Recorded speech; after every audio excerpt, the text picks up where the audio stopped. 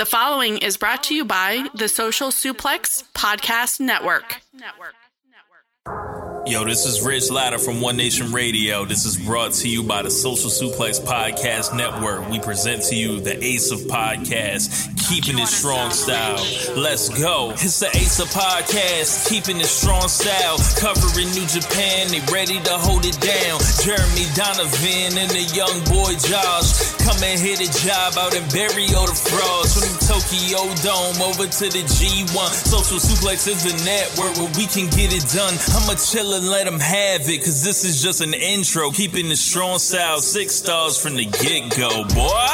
Yeah, from Tampa Bay to the Tokyo Dome, this is Keeping It Strong Style with your hosts, Jeremy Donovan and the young boy Joshua Smith. And thank you for listening. Welcome to Keeping It Strong Style on the Social Suplex Podcast Network. Jeremy Donovan here alongside the young boy Josh Smith. And we are ready for another exciting episode of Keeping It Strong Style. On today's show, we'll be covering nights 4 through 8 of the New Japan Cup tournament. And of course, all the latest news in the world of New Japan Pro Wrestling. Make sure you support the Social Suplex Podcast Network by subscribing on the podcast app of your choice and leaving a rating and review. You can also get all the podcast archives along with all of our columns at socialsuplex.com. Go to socialsuplex.com/subscribe to sign up to get the podcast and columns delivered directly to your email inbox. Before we get started, I want to give 2 quick shout-outs. Shout-out to Social Suplex writer Nathan Saratan. He wrote a pretty interesting piece on Tai Chi and whether or not he's an investable heavyweight. So if you haven't already, check that out on socialsuplex.com. And also want to give a shout-out to Fernando Cuellas Jr., Follow him at Twitter at FQJMMA. He does a lot of great work for lowkick.com and SES Scoops. Check out all his news articles and his work. Solid guy. Yeah, he tweeted us this week. Yeah. That was unexpected.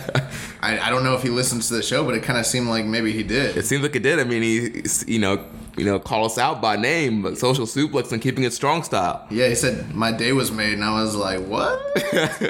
I was appropriating that man's article, and then I didn't even realize, that more people were, viewing his article because I posted it, which I'm not, a social influencer or anything. I don't think of myself that way. I don't even have a Twitter. So I just was, trying to share the news, and then, that kind of popped me when I was like, oh, this guy from Low Kick, and I'm a huge MMA fan, so I was like, yeah. Heck yeah, that's awesome. So yeah, man, it's always interesting to see who's checking our shows out, man. We're over huge, brother. Over big time, man. All right, so New Japan Cup 2018. A lot of interesting stuff has happened in this tournament. A lot of brackets busted. Yeah. Yeah, a lot. It's crazy. So last week's show, we briefly mentioned Night 4. We hadn't watched it yet, but we knew the results. We briefly covered it. Since then we've watched nights 4 through 8. But yeah, Night 4, we've actually seen the matches now. I'm impressed with us, man. I'm not gonna lie, the fact that we have consistently watched every single one of these shows, when there's many times where I'm like, I could probably skip a match or something, but then I get convicted and I'm like, no, I owe it to the listeners. I owe it to this business that I'm a part of to give my best. But yeah, I mean, the fact that we since December watched everything, that's kind of crazy. It is, man. No breaks. No breaks. No off time. Mr. No Days Off. So I'm on the WWE schedule. Yeah. We're on the road 7 days a week, not seeing our family and friends. Yeah, I feel like Bret Hart. I worked every Christmas for these guys, and this is what they do to me.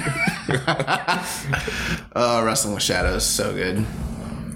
So on night 4, we had 2 first-round matches.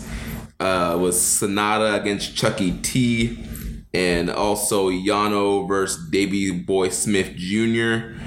So, Josh, now that we've seen the matches, what is your final thoughts on Yano and Davey Boy Smith? So I'm trying to think about this tournament. Let me look back at the brackets because pulling out my handy dandy paper here. But okay, so Kota Ibushi Yoshihashi was very, very good. Naito and Zack Sabre Jr. was excellent.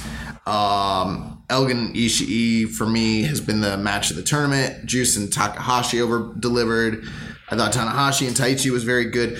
Up until this night, the only match I felt like had under-delivered, or I don't even want to say under-delivered, but just wasn't up to par with the match quality we were seeing, was Fale and Archer. So this was definitely in the first round, this is the weakest night of the tournament, match quality-wise. And I mean, it's kind of what you would expect with like two comedy, and not to speak ill of them, but two comedy wrestlers like Yano and Chucky T.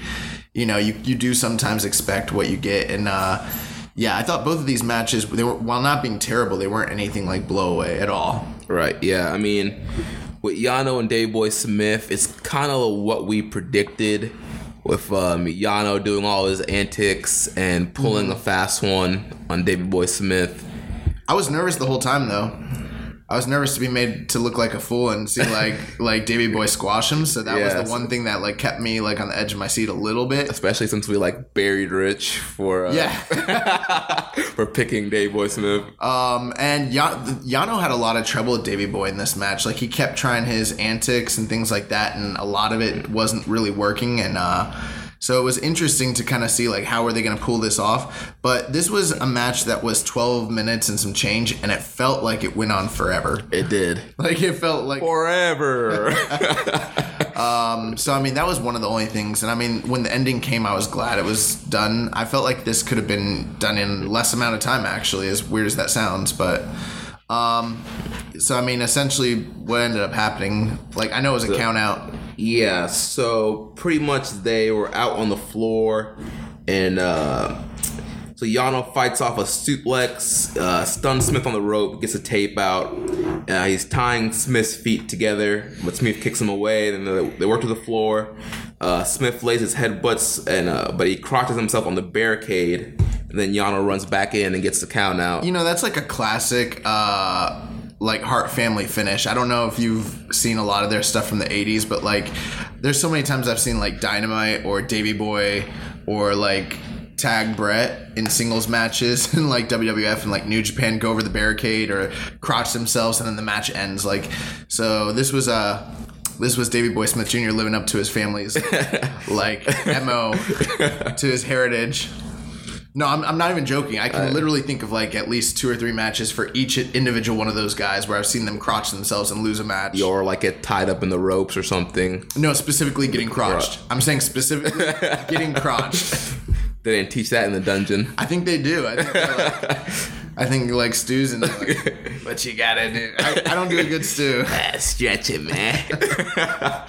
But yeah, so I mean, I was glad when this was over. Toru Yano got the the upset win. Although I think it was something like 90% of our like listeners thought he was gonna win. So right, so it wasn't really an upset. No, not at all. But 85% of our listeners thought Yano was gonna win that match anyway. So I was just surprised it wasn't a roll up, but. It was kind of nice because that set up like the next match in the tournament, and we'll get to it. But like, what I like about the New Japan Cup is they'll do a finish, and then it kind of sets up where they can play off that finish later in the next round. Right. And they've done that pretty consistently, which is kind of cool. So yeah, Yano advances. Nothing crazy there.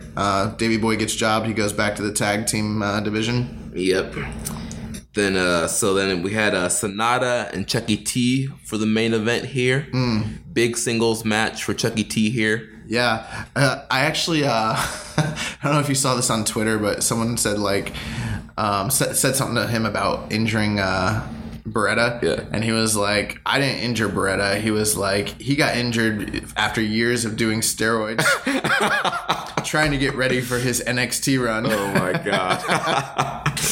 That's hilarious, dude. Chucky T is hilarious on Twitter. If you guys are not following Chucky T, you need to be. This match although I didn't have like super high expectations, it was uneven for me. I thought it started okay and then got really, really slow. And then they tried to pick it up with a lot of the outside stuff. They did some crazy spots. They were using a table at one point, right? I think so, yeah. Was that Sonata that went out to get it? No, I think Chuck E. T went and looked for that table. But that's right, yeah.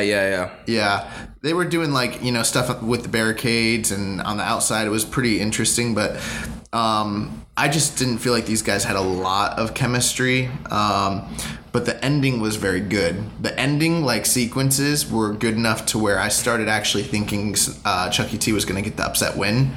So, I mean, there's not much more you could really ask for from a match like this when there's one guy that you know is not going to win, and then they start popping you to make you think, like, maybe he will pull the upset. Yeah, I mean, there's definitely, that ending sequence, it gave you, a little doubt, like, man, Chuck E. T could really pull us out. Yeah, I mean, he went for, like, a Michinoku driver. He almost hit the moonsault. The moonsault that Chuck E. T never, ever hits. He's on that angle status. Yeah, he's on that Kurt Angle, yeah. But, yeah, I mean, he hit him with the Awful Waffle, and Sonata kicked out of that. Yeah, that was a surprise. I mean, that's his finish. I mean, he's pinned a couple guys in multi-man matches with the Awful Waffle. There was he got put in the skull end, and then he reversed it into a cradle that I thought he was going to get the upset like pinfall off of. Yeah. So he was pretty much going for everything. But yeah, eventually Sonata got the skull end back in, locked it in, and then of course his new thing now is he lets him go and then goes on top so he can hit that Muda moonsault. Yeah. And he got the pinfall victory over Chuck E. T. It was a good main event. It wasn't great. I wouldn't be like, oh, it was bad, but it also wasn't something where I'd be like, hey, I recommend this match. You need to go out of your way and watch it or anything of that nature. Yeah. But if you're a completionist and you're watching the tournament, it's probably a good idea to just see it. But this was one of the weaker nights, obviously. Right. And then ultimately, so that pretty much brings us to the point where, that leaves us with, Ibushi going against Zack Sabre Jr., Yano and Sonata, Elgin and Juice, and Tanahashi and Fale.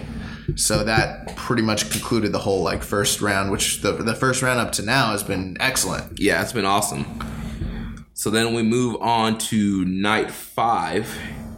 And the 2 tournament matches that night, we had Michael Elgin taking on Juice Robinson and Tanahashi taking on Bad Luck Fale. So what do you think about Big Mike and Juice? It was okay. I mean, I actually thought both matches this night on night 5 weren't the best. That was the night they were in the gymnasium, right? I believe so, yeah. Yeah, so I mean, that was one thing I thought was interesting was we watch a lot of New Japan and we see when they do the gymnasium shows. Yeah. But you don't usually see a gymnasium show where it's the full broadcast quality with the multiple camera angles. Yeah, normally it was in the World Tag League where you had the single cam, not the best production value. So it's interesting to see the full production show, but still in a gymnasium like that. And New Japan kind of can throw you off in that way where they can go from being in a small to medium sized arena with an awesome production, and then the next night they just got one curtain up there. no pyro, no video, and the guys are just coming out and they're in a gym and you're like, wow, this is crazy. Is this happening in the middle of the day? Probably is. Yeah. So I mean, it's interesting though, because I kind of like it though. With a lot of Western products, WWE specifically, is very homogenized. Every show pretty much takes place in the same setup now. I think even the pay-per-views have the same setup. Yeah, everything has the same setup. Raw, SmackDown, pay-per-views, NXT, not NXT, but 205. But the takeovers do now. Yeah, takeovers, yeah. Yeah, just all. So it's kind of cool. You watch a New Japan show and they have different arenas that are very distinct. Obviously, Kurken's very distinct. It reminds me of I don't know, Dead or Alive or Tekken, different stages, arenas, Street Fighter. It's kind of cool. But yeah, I thought that this show was good, but not great. And I thought both matches, which was that was Tanahashi and Fale and Elgin and Juice. Yeah, I thought they were both just good, but not great. Right, so the story with this Elgin Juice match, Elgin's riding the momentum from that big win over Ishii. And I think the story of this match they were trying to tell was Elgin was overconfident from that big win and kind of underestimated Juice Robinson here. Yeah, I mean, it was kind of interesting because Elgin came in like hot off that win over Ishii, and he looked so dominant and started to get you to believe like, you know, he could go all the way in this thing to a certain, not that you would believe that he would, but like they made it seem believable as far as like a kayfabe sense. And then I don't think hardly anybody had Juice like going and like winning this match at all. No, not at all. I don't think anybody did. Yeah, I mean, I was surprised that Juice picked up the win here. You think after such a big win over Ishii that they would send Elgin a little bit further into the tournament, but the majority of our readers when we were doing the tournament contest had Ishii and Juice being the matchup, but in all cases, only 22% of people that voted thought Juice was going to leave the second round. Yeah. I mean, that's like, so, I mean, hardly anybody thought, most people thought Juice was winning the first round, but hardly anybody thought he was going to the, you know, the semifinals. Right. Yeah. Nobody was calling that at all. So, yeah, I don't know. This match, it was good, but it wasn't anything where I was like really, really blown away. I thought that they worked well together. You know, Elgin hit a lot of his big stuff. Yeah, a lot of big power moves. Yeah, and I mean, Juice was kind of just fighting from underneath the whole time. I didn't ever really feel like they kicked it into like the next gear. Right. It was almost like this kind of stayed at a certain level. Mm-hmm. Like they hit that like almost like that 3-star-ish level and kind of stayed there. Yeah, I mean, the ending was good, but basically it was a lot of it was like Juice trying to fight back. He's not really affecting Elgin. Elgin's, you know, going for big moves, and he's either hitting them or Juice is like trying to escape. And Juice is just fighting from underneath pretty much the whole time. Which, I mean, he's really good at doing. He's a great baby face. He kept firing up and, you know, getting, like, sympathy from the crowd. And Elgin's Elgin. He's doing all his, like, high-flying, like, big man power moves and, you know, freakish athletic, like, you know, like, I don't know, those sentons and the crazy stuff. He's been doing Hurricane Ranas on this tour. Yeah, he's been wilding out on this tour. But yeah, the finish came. Elgin hits the buckle bomb, which is Juice looked for the Pulp Friction. Yeah. Yeah. And then Elgin hit that lariat. Yep. Yeah, and so then he goes for the buckle bomb, which he uses to set up the Elgin bomb. But Juice counters the Elgin bomb into a cradle, flash finish. Yeah. Gets him. And I like flash finishes. So that kind of like popped me. Like that brought the match up a lot for me. Yeah. I wasn't expecting it at all. Right. I was expecting buckle bomb, Elgin bomb, end of the story. But yeah. This was not a match. I did not think Juice was winning here. Like I didn't expect it even a little bit. When I saw that he did, I was like, wow. Like I knew that, you know, Juice has like been elevated. And his matches have been very good, but it just shows you like they're putting a lot of stock in this kid. Yeah. Yeah. So, I mean, good match, nothing great. It wasn't, again, it wasn't something that lived up to those first few nights, man, were so good. Like the Bushi-Hashi match and Naito and Sabre, Elgin and Ishii, the Juice and Takahashi, those were solid. Everything around there was like around the 4-star, like, territory. So I mean, it's pretty hard to like live up to that territory. With this match, it was like 3.5 maybe, somewhere around that. Yeah, like, around there. But yeah, so Juice, I liked this though.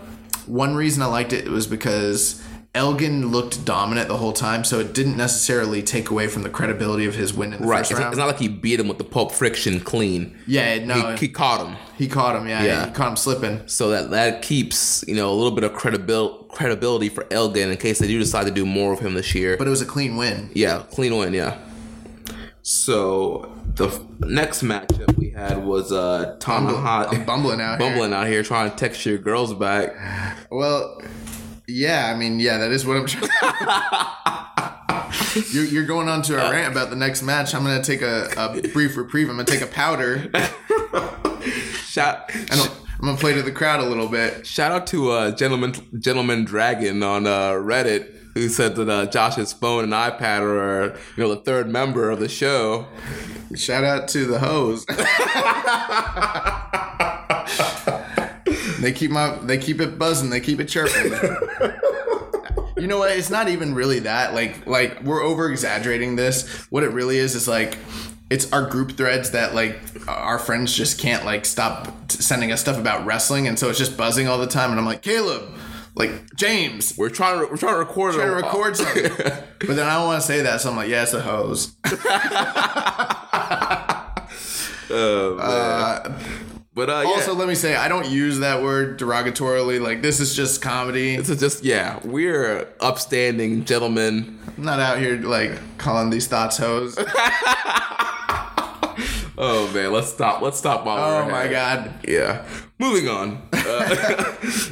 Tanahashi and I hope James Boyd never listens to this episode. Well, we know James doesn't listen to our show. I know he's big league. Yeah. He doesn't got time for us. Oh, man, he would flame me so hard. Like.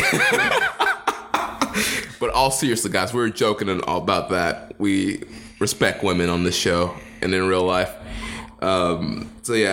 Tanahashi against Bad Luck Fale.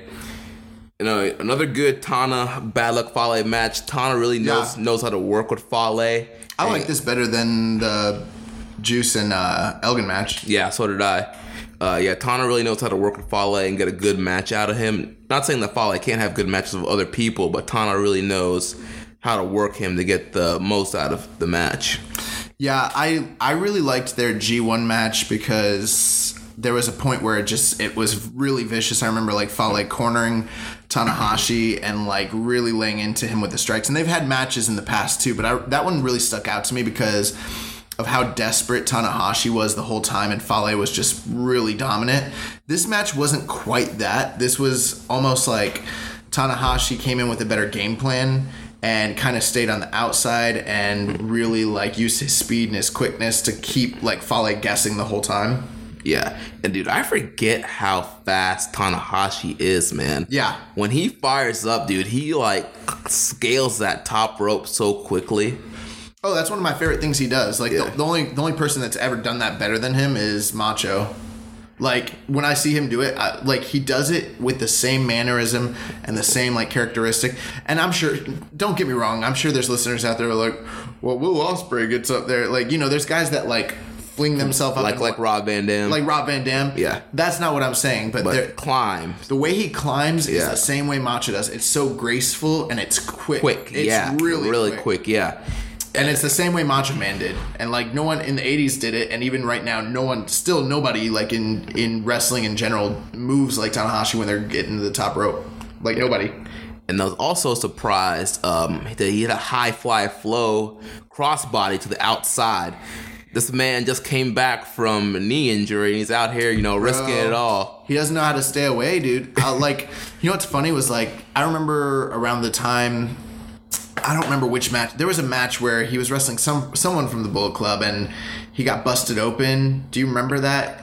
He did a high-five flow and he hit his head on I think like Matt or Nick Jackson's head. Yeah, I think so. Yeah. And it was around that time. He said unless it was a really big match, he was going to stop high-five flowing to the outside. That never happened. It might have been AJ. Every match is a big match. Dude, like, yeah, bro. Like, he's on that Ibushi status. Like, Ibushi's, like, doing moonsaults off of balconies every night. Like, it's like, why, bro? Yeah. But, you would think with his knee problems and stuff, he would slow down. But I guess, you know, he said during that press conference, he took 5 pounds off. Yeah. It's relieved the pressure on his knees. Yeah, man. But he's in a phenomenal shape. So. Oh, and he's working legs again. Yeah, that's right. He's on that leg. He's doing He's not squats. Skipping leg day again. So apparently that rejuvenates your knees and like the tendon and all the years of damage. Right. So that's great. He found the magic. I will say this though, the way he hit Fale with that I mean, you couldn't imagine a prettier or more perfect high-five flow to the outside. I was like, wow, this dude can. Tanahashi's still as good as he he's ever great, was. Man. He's great. Yeah. So this was, but yes, I mean, Fale ended up just, you know, chasing Tanahashi around the whole time. He did have his moments, but Tanahashi, it wasn't like Tanahashi was hurting Fale. He was just frustrating him. And right. Really just kind of outsmarting him. Outsmarting him using his quickness. And then this one ended on a count out, didn't it? Yeah. Yeah, it did. What happened, Bad Luck Fale was looking to hit the Bad Luck Fall to Tanahashi on the floor. Right. But Tanahashi countered and pushed him over the barricade and got back in for the count out win. That was a little bit, when they were doing it, it was great that it worked out, but the way it could have ended kind of badly. Like, it was a little sloppy, and I was Tana. No, Ace. But yeah, they did that really well, and the way Fale went over, and then obviously Tanahashi got the 1, 2, 3, or the he got in right before the 20 count, and I liked this because again, it's the same thing with like the Elgin match. Like Fale didn't look bad in defeat. He looked credible. He looked a little dumb, but that was about like he got outsmarted, but that was about it. Tanahashi barely squeaked by, and Juice barely squeaked by on this night. So kind of like fluky upsets on that night. Not that they were upsets, but like the way they told the stories, like they barely won. Yeah, very interesting the way they did that. It was kind of like the theme of the night. So night 6. Yeah, so the next night, night 6, we had... Is it night 6 or is it night 7? No, night 6. Yeah. We were in the quarterfinals. We had Sanada against Toru Yano and Kota Ibushi versus Zack Sabre Jr. I was excited for this night. Yeah. I was excited for this night because we've seen Yano and Sanada, and they have a good chemistry for whatever reason. And then we saw Ibushi and Zack Sabre Jr. in the G1 last year, and that was fantastic. And plus with like the run that Zack Sabre's been on, plus it's Ibushi, like I was very hyped for this night. Much more than night 5. Yeah. All right, so let's talk about Sanada and Toru Yano here. So this was a really short match, only 6 minutes and 56 seconds. That's what I'm talking about. That's how I like my Yano matches. See, that was the problem with the Davey Boy Smith match. It wasn't necessarily like what they did was wrong. It's just it was too long. Too much of it. And when you had, I don't know, I've seen Toru Yano in like longer, decent matches. It just, that one wasn't one of them. If you're going to do his standard, like, BS win in the New Japan Cup, like, cut it down. Like, they could have done it in half the time like this one. And this one was good. Yeah. I mean, it's not great, but for a comedy match, I mean, it's what I like from comedy in New Japan. Yeah, and I mean, once again, Yano trying to do his antics. There was a low blow by Yano for a cradle. Gets to 2. Yano argues with the ref, which then low blow by Sanada, and then puts the skull in to get the win. Yeah, so I mean, wrestling is subjective. There are people who really just don't like Toru Yano and that sort of thing, and I'm not necessarily the biggest comedy guy when it comes to my wrestling. I like hard-hitting, violent matches, but what I liked about this was how many times Toru Yano kept going for the pinfall, and it kept like looking like he was about to pull the upset. Yeah. Even though I think the majority of people who watched or who like were predicting this thought Sanada was going to win. Yeah, right. It showed the desperation of like what Toru Yano was trying to accomplish by like getting him out of there as quickly as possible. Because I think he realized like the longer it went on, like the less chance he has of winning. Yep. And so I mean, this was good. I mean, what were your like final thoughts on it? I mean, it was fine. I mean, it's a Yano match. Like I'm not expecting Yano to come out here and have a 5-star chain wrestling classic or anything. You'd be surprised. I bet he could. He probably could if he really wanted to, but I'm not expecting that. So yeah, it was fine for what it was. Post match, Sanada left him in the Paradise Lock. He put the ref in the Paradise Lock, and he put Yagi in the Paradise Lock. Oh yeah. I like that Sanada hit him with the low blow. Yeah. So give him a taste of his own medicine. Yeah. So that was good. So I mean, the right guy went over. Sanada's going to the the semifinals, and that leads us to the main event of night 6. Yeah, so Kota Ibushi versus the submission master, ZSJ, Zack Sabre Jr. Yeah, so this was great. Yeah. This is really, really great. What were your thoughts, Jeremy? Man, this was a very solid match. I love their match from the G1, and this was another very solid match between both these guys. Once again, Zack Sabre Jr., the aggressor, and he really just kicked Kota Ibushi's ass in this match. He dominated him, bro. Like, Kota Ibushi actually put up more of a struggle, more of a fight, I would say, than Naito did. Yeah. But even with that, like, he was working from underneath, and it was all hope spots. It was all, hope strikes. But what's amazing about this man, Zack Sabre Jr., is like his attacks where he's focusing on limbs. the psychology behind it. So like if he knows a guy's like great with kicks like Kota Ibushi, he's attacking those legs, he's attacking the knees, and he's weakening his like strengths as the match goes on so that the weapons get neutralized. It's just so 80s, like so like that's what I love that stuff, man. Yeah, but Sabre, I mean, yeah, very brutal, picking apart the body parts. And the thing with Sabre, man, it's like he just grabs whatever. Like, even though he does target like the spots, like, I mean, he'll grab whatever. He'll grab an arm or wrist, like knee, leg, whatever he can get his hands on, man. He's gonna grab it and crank it. What I like too is there's a very like MMA / like combat sport-esque vibe to what he's doing, because he'll be wrapping the guys up and grappling with them and then hurt them, and then they'll escape, and then they'll get up and they think he's going to go for another hold, and then all of a sudden a European uppercut, and then he goes in for like the freaking like takedown or whatever it is that he's trying to get on them. Right. So he's like keeping them guessing the whole time. Or they'll think like if he attacked the legs the whole match, they'll think he's going for the legs, and then he'll jump up for the arm bar or something. So he's always keeps them, like, throws them off. It's not to say that like Ibushi didn't have any offense. He did, but it was always like on the tail end of a big attack that had come from Zack Sabre Jr. And it was him trying to get traction in the match, and he was just working from behind the whole time. Yeah. He was never able to catch up, like, at any point in this match. So, yeah, I mean, Sabre was doing a lot of his, signature submission stuff.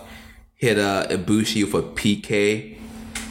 He goes for it again. Ibushi blocks it, lays some strikes down, takes Sabre down, hits a power slam, but Sabre countered it. And he's going for the moonsault, but Sabre countered it. That's one of my favorite spots. Triangle. The first time I ever saw that was when Kyle O'Reilly and Kushida wrestled in the Best of the Super Juniors. Like, I might have seen it before, but that's the first time it ever like stuck out to me. Yeah. And ever since then, like, I've seen it several times. Even I think in the like 205, it's happened a couple times now too.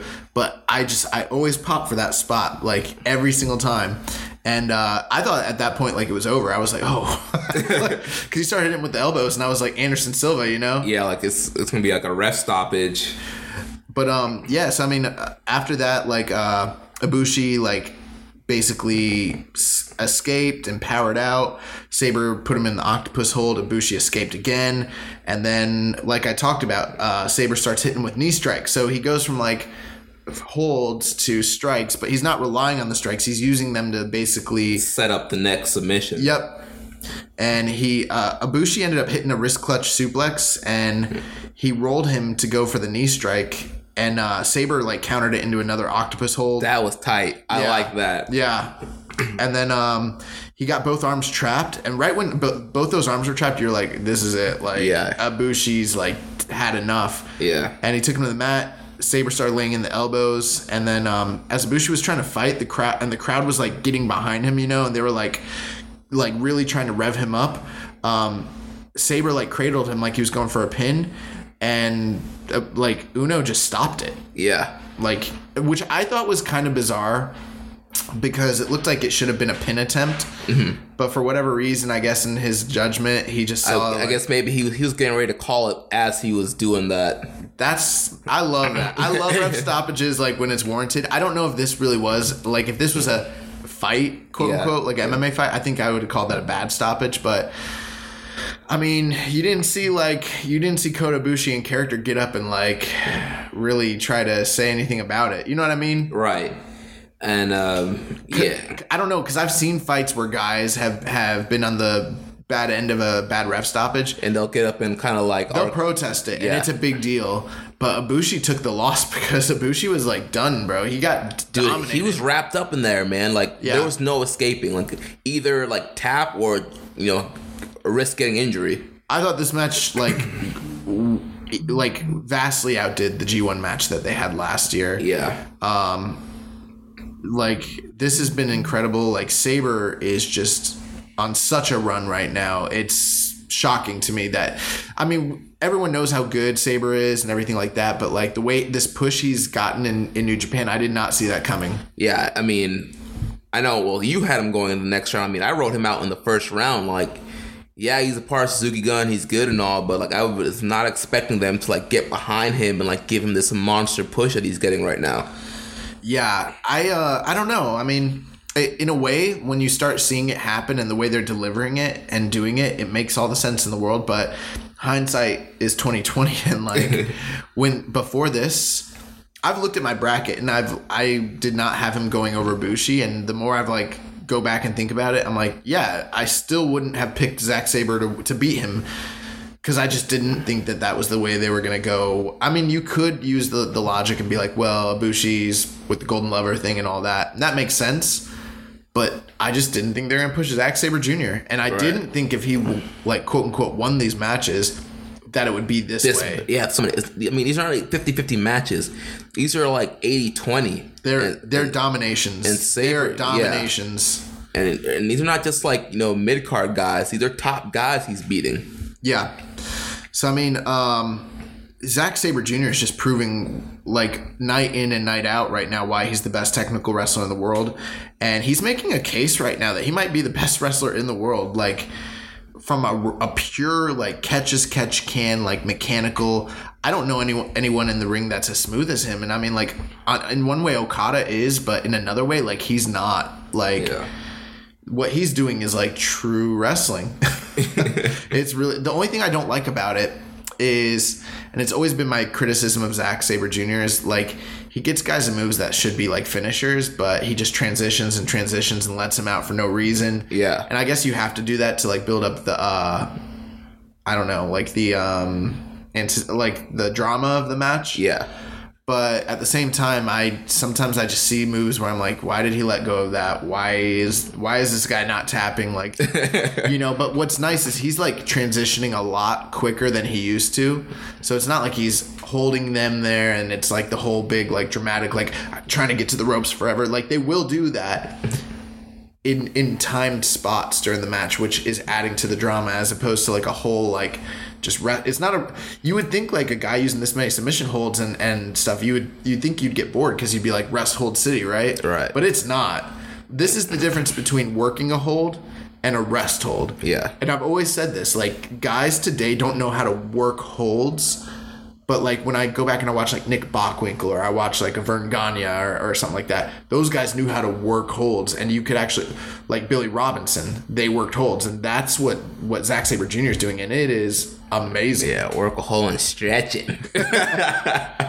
Oh man, so yeah, man, another impressive win by Sabre here. Huge win. How did the brackets do with Sabre? I think for the people, so we had for the different people that had Ibushi and Zack Sabre Jr. going up against one another, 83% of them had Ibushi winning that match. Wow. Yeah, huge. That's huge. So, I mean, we called Michael Elgin the bracket buster, but like Zack Sabre Jr. Well, I mean, is the bracket buster. Well, first it was Elgin, then it was Juice. Well, Elgin, because he took out one of the like fan favorites in Ishii. Like a lot of people had him as being their people, but this man took out Naito and Ibushi, two of the top heavily favored dudes for the whole tournament. He took them out back to back. So, I mean, if you want to see someone who, like, broke most of the brackets up, it's Zack Sabre Jr. Yeah. Crazy. So, so let's talk about New Japan Cup Night 7. Yes, so Night 7, there was only one tournament match this night. It's kind of sad about that. Yeah. It was Juice Robinson going against Hiroshi Tanahashi. And there was some kind of built up... little tension between these guys. The previous night they were in a multi-man match and their team won, but Juice I think was offering a handshake to Tana and Tana didn't want to accept it. He didn't want it. Yeah. One other thing too, I don't know if you've seen any of them, but like Juice has been on fire on the mic. The promos? His promos for this tournament every night have been like phenomenal. Some of the best promos I've seen in New Japan this whole year. Nice. Yeah, I haven't had a chance to see any of the English promos. He's killing it. And trust, when I say he's killing it, I mean he's killing it. Nice. Like, not only is his in-ring work great, but like his promo work is awesome. And if he would just get some better ring gear, he might be ready for a run, brother. Big run on top. So, and here again, at the start of this match, Juice offered the handshake again, and Tana refused again. So, and I think that kind of fueled the fire of Juice in this match, and he was really aggressive in this match with Tana. Yeah, so I mean, this was also like, you know, it plays into the fact that like Juice is, you know, a former Young Lion, and I think he was like one of the personal like assistants to Tanahashi. So he was Tanahashi's young boy basically. Right. And like Juice has gone on record many times, said like he's one of his 4 top all-time favorite wrestlers ever. You know, so it's like it's the student wrestling the teacher, wrestling the master. So I mean, there's a whole built-in story there, which is really nice. Yeah. And Juice here, I mean, he was, for the most part, he was the babyface in this match, with Tanahashi kind of playing like subtle heel, so that way Juice can fire up.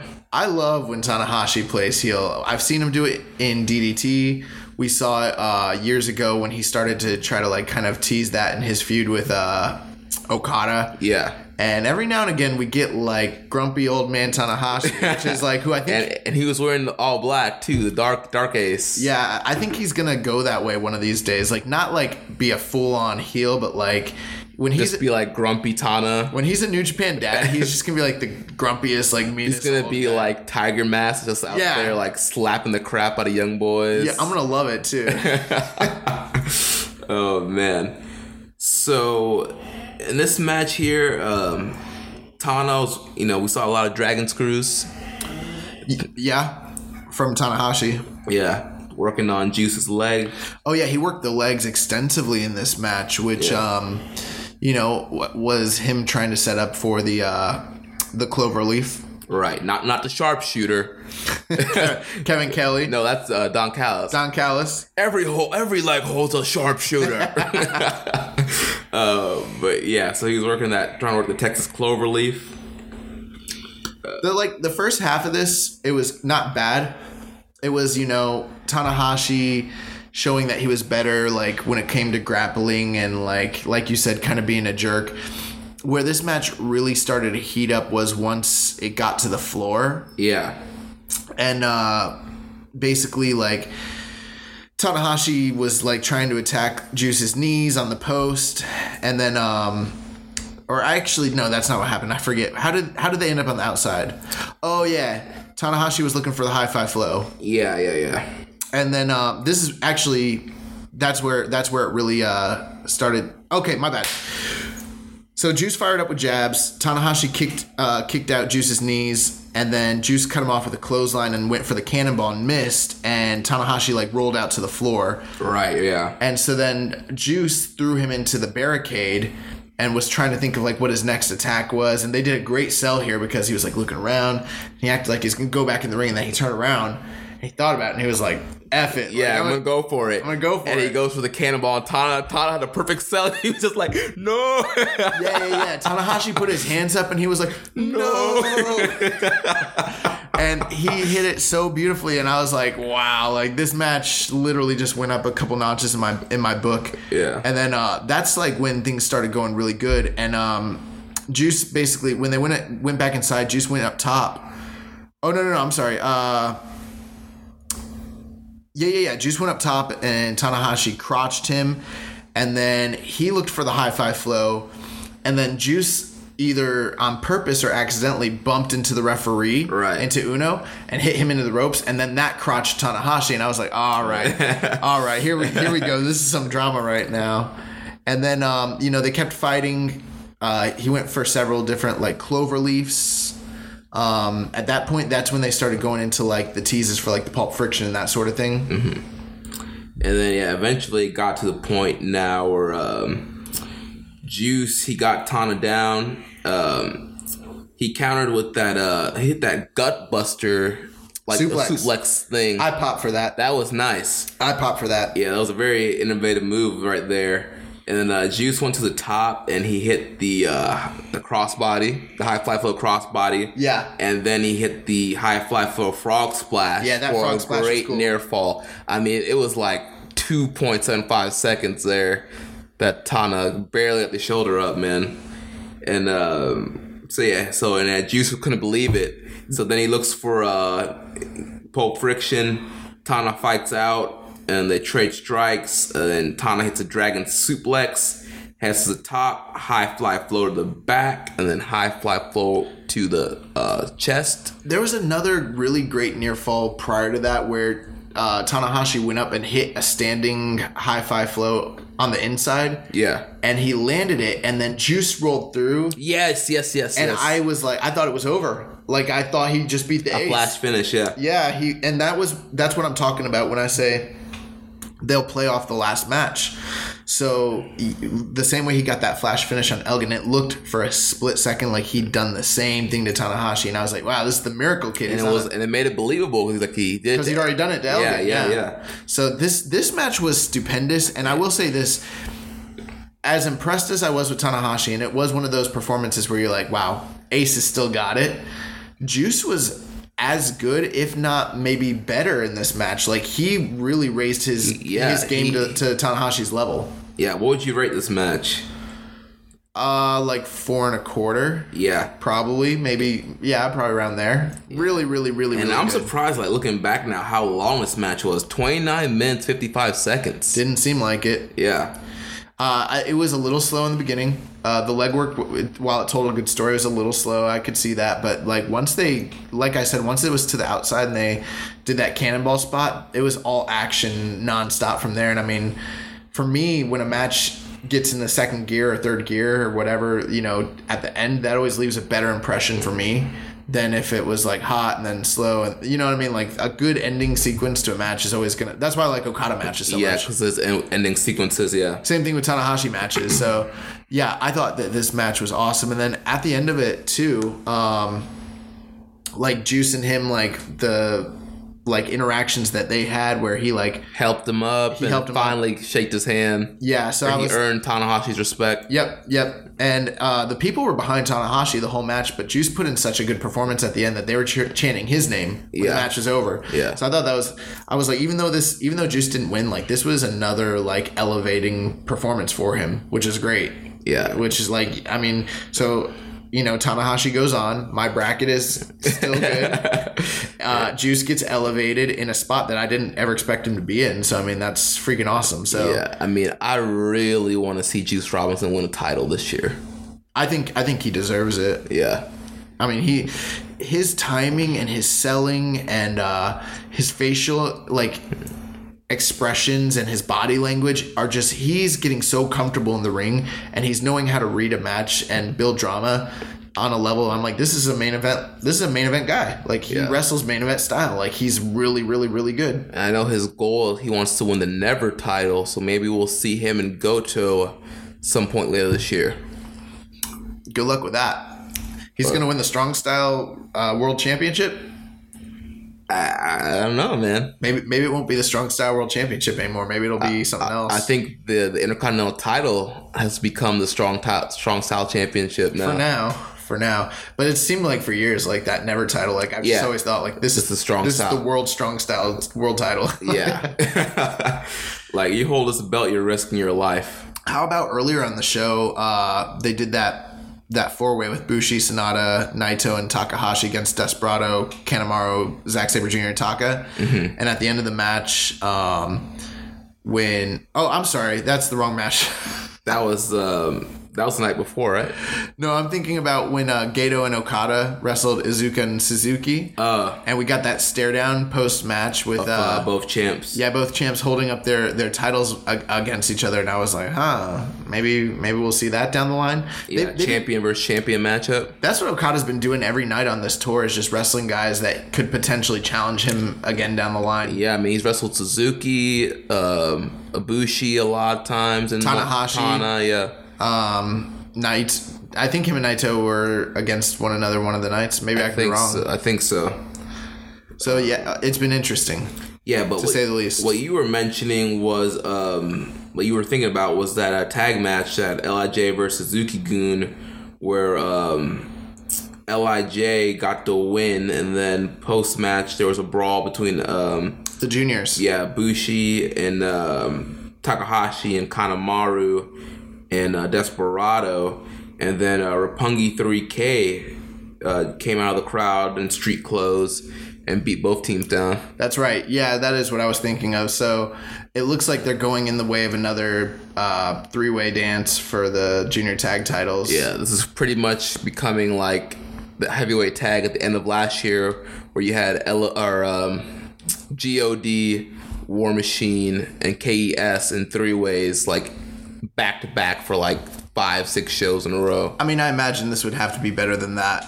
I mean, it will be better than that, but I'm just saying, like, that's... But, yeah, a couple other notes before we talk about the last night here. How about Dave Finlay's been doing commentary? Yeah. So that's been interesting. The first night, I thought it was atrocious. Yeah. Like, really, really, really bad. I saw a lot of people that liked it, but I just thought he seemed really nervous. I don't mean to tear him down or anything, but I'll call a spade a spade. I didn't think it was good. Yeah, I mean, yeah, it was rough. Yeah. I mean, I guess it's kind of hard depending on the tours. I guess, like, Rocky Romero wasn't there, because he normally does. I don't think Rocky Romero's very good either. But in a way, like, maybe this... I don't know, Rocky Romero kind of seems, like, stuck in his ways, and, like, Dave Finlay's a young guy. Maybe he's, like, willing to kind of, like, learn, but... Yeah. He was the best at the main event with Tana and Juice. Yeah, I think just because he was involved with those two guys. Right, he's so close with both those guys, and like Juice is like one of his best friends. So he was like really into that match. There was one thing that was funny was the night, I don't remember which night it was, but the night where Fale got in the ring and attacked the ring announcer, and Kevin Kelly was like he said something to Dave Finlay when he got on commentary. He's like, "What? Did you see that?" And he's like, "Oh yeah, he attacked the ring announcer." And he's like, "You know why he does that, right?" And Kevin Kelly's like, "No." He's like, "Oh, it's because they called him Tama one time." He's like, "What?" He's like, "Yeah, they called him Tama Tonga, and ever since then he's had a blind hatred for all ring announcers." And he's like, "Oh, well, that makes sense." And he's like, "I don't blame him." He's like, "It's justified." It's justified. Oh man, really funny stuff. All right, so now on to night 8 of the New Japan Cup. Again, only one tournament match with the main event of Zack Sabre Jr. taking on Sonata. How about this? Shota Umino and Ren Narita had a singles match to open the show. So yeah, I missed the undercard of this one. Of this show, I didn't get a chance to see. You've seen everything up to except for you saw the main event, and then you saw all the other shows completely. You just missed the undercard. Right. This is the only night that I missed the undercard. There really was. I mean, every show's been solid. There's been except for there was a terrible. Oh my God, Jeremy, the Ishii Yano against Taichi and Iizuka is so bad, and it's like 9 minutes, and it goes to a DQ. An actual DQ, bro. Well, I'm glad I missed that. But Umino Narita wasn't like anything great, but I just figured we should probably mention it because it's so off, like few and far between we see these young lions go one-on-one. And Umino beat Narita with the Boston Crab. I thought it was a pretty good match. It was, I think, from the last time I saw these two guys wrestle each other in the Young Lion Cup, it was an improvement. Yeah. So, I mean, good match. Nothing else really crazy happened on this except for, there was one thing.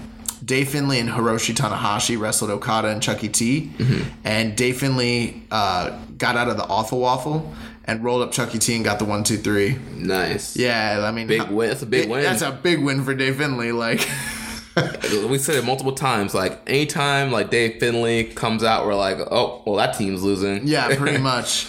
And at the end of that match, Tanahashi and Okada stared each other down, and Okada held up the IWGP title, and Tanahashi put his hand up, and I was like, oh. So they've been teasing a lot. So we're missing out on quite a few different things here. Yeah, the Suzuki and Naito stuff, right? Yep. Yeah, tell us about that. So yeah, there have been a couple of multi-man matches throughout this tour, LIJ versus Suzuki-gun, with Naito and Suzuki in there. And of course, Naito being tranquilo, pissing off Suzuki, not taking Suzuki seriously, and kind of frustrating Suzuki. He's been turning his back to him at the opening of every match, like not even caring if they jump him or anything. And usually when it comes to like title defenses, like Suzuki, usually it's not like quick to like challenge people, and like he makes people chase him. Well, he won't offer a title shot to anybody. Like, right. He's like, defend my belt. Why would I do that? I'm the champion. What a dumb concept. But, I mean, one night he, like, laid the belt down to... He was so frustrated with Naito. He, like, wanted to get his hands on him. Yeah, he laid the belt. Like, come on. You want a challenge for the belt? Like, I want to get my hands on you. Like, I want to gotch pile drive you. So I'm guessing, I'm looking at the screenshot. I guess this night there was another encounter between them. Yeah, they had another match. LIJ ended up winning, and then the Young Boys had to come in and restrain Suzuki. Yeah. And then they like pulled him like to where he was like leaving, and then he like ran back into the ring and tried to attack Naito again. Naito like didn't do anything, like, and then they basically like held Suzuki back again. So Suzuki's like starting to get like, he's really getting under Suzuki's skin. Yeah. So I'm assuming that this is leading to a title match between them, which is kind of interesting because this is a dude who just lost the first round of the New Japan Cup, but I guess it didn't drop his stock enough to where he's not in a title. This thought just came to me, so bear with me here. Do you think that Naito is kind of being positioned at the Nakamura level? Yeah, I've said that. Yeah. You think you just came up with that? No, I came up with that. I said that. I said my bad. I guess I missed that. Episodes ago, man. I think you know what? Actually, it might not have been here. It might have been when I did the SMC podcast with Rance and Caleb. Caleb and Carl. Carl was not on that episode. But I said essentially like he's in the Nakamura or the Shinsuke Nakamura role where he doesn't need the title. But I mean, he can get the IC title and he can elevate another title. I think he does eventually need to get a big title run, but maybe not like this month. Right. But yeah, I was saying like back then, I was saying this is like right off after Wrestle Kingdom. Like, what are your thoughts on it? Because obviously, great minds think alike. I'm not accusing you of stealing my freaking thing, even though you did. Yeah, I'm sorry. That Wrestle Kingdom episode you did with those guys was a while ago. But yeah, I'm just thinking about it. I'm like, Naito, super hot like guy, like with the crowd, super hot. Top guy, charismatic, sells like all the merch. Like he could easily like be like kind of like Nakamura was with the IC belt, and like when you think about the IC belt, you think about Nakamura and like all the great matches he had with that belt, and like he's leading the most popular faction. Yeah, kind of like held it down. Yeah. So I can easily see that being Naito's role, like, and especially now with this whole rivalry where he's like getting under Suzuki's skin. I think, like, if they have a title match, I could see Naito winning because Suzuki will be might be too aggressive and throwing off his game, and then Naito, like, pulls one out on him. Yeah, I mean, I could see that. I'm going to hold off making predictions until I see a card in front of me, but I mean, I don't doubt you at all. That could definitely happen. So it's been interesting. I didn't think they were going to go that way, but it's, with the New Japan Cup, like, kind of taking up all the airspace and everything like that, it's hard to like predict what's going to happen. We've got 2 really big shows coming up the rest of this month. We've got actually 3. We've got the New Japan Cup finals this coming Wednesday. We've got Strong Style Evolved on Sunday, and then 1 week later we got Sakura Genesis, and that's right before we go to WrestleMania. So we don't even have a card announced for Genesis. We only have 3 matches, and only 2 of them are for sure happening at Strong Style Evolved. So everything's been up in the air. It's been hard to like really predict what's going to happen between now and then. And things are starting to just now shake out, Yeah. All right, so let's talk about this tournament match between Sabre and Sonata. And something, too, that I don't know if we mentioned it last week, but I know we talked about it off air, about Takamichi Nohu is kind of like the ghetto for Zack Sabre Jr., cutting the promos every night, hyping him up. Well, I saw somebody post about this, and it was very interesting. They were saying that, Zack Sabre Jr., when he usually has his post-match promos, they tend to be very lengthy and wordy and not something that necessarily gets him over with the fans or pops them, Yeah. But having this guy who is his mouthpiece and can kind of deliver promos to the Japanese audience, he's really delivering a very, very simple like idea. If you face Zack Sabre Jr., you will tap out. Right. That's all he's saying. And then each night he just talks about everybody he's tapped out. Just tap out. He tapped out Naito. He tapped out Ibushi.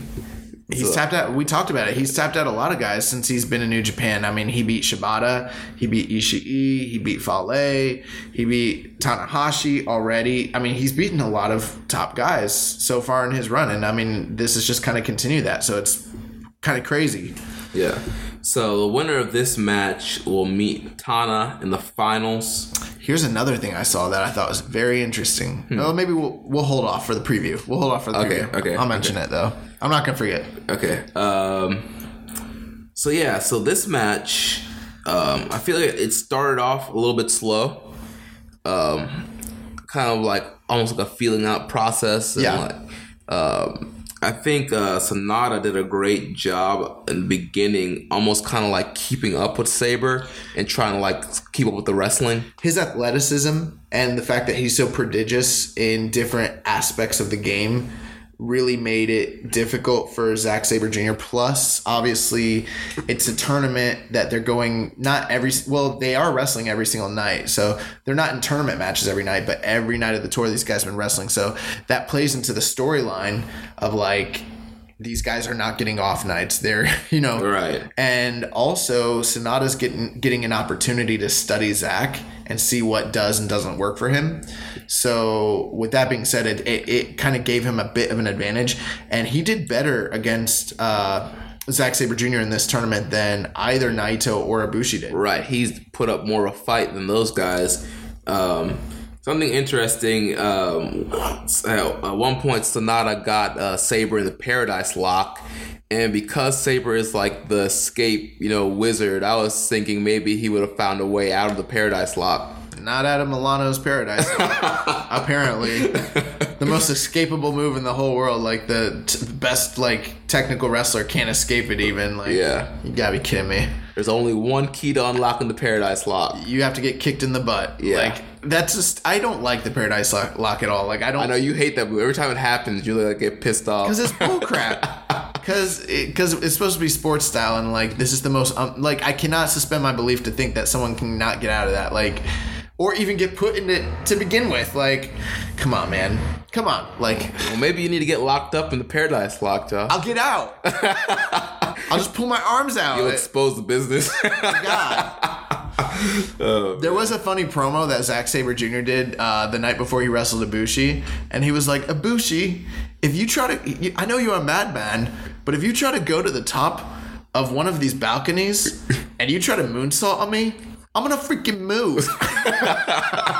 He's like, I'm gonna move, and then I'm gonna take what's left of your carcass, and I'm gonna drag it into that ring, and I'm gonna put you in a heel hook and submit you. And I was like, that's great. And he's like, why would you just stand there if someone is throwing their body on top of you off a building? You just move.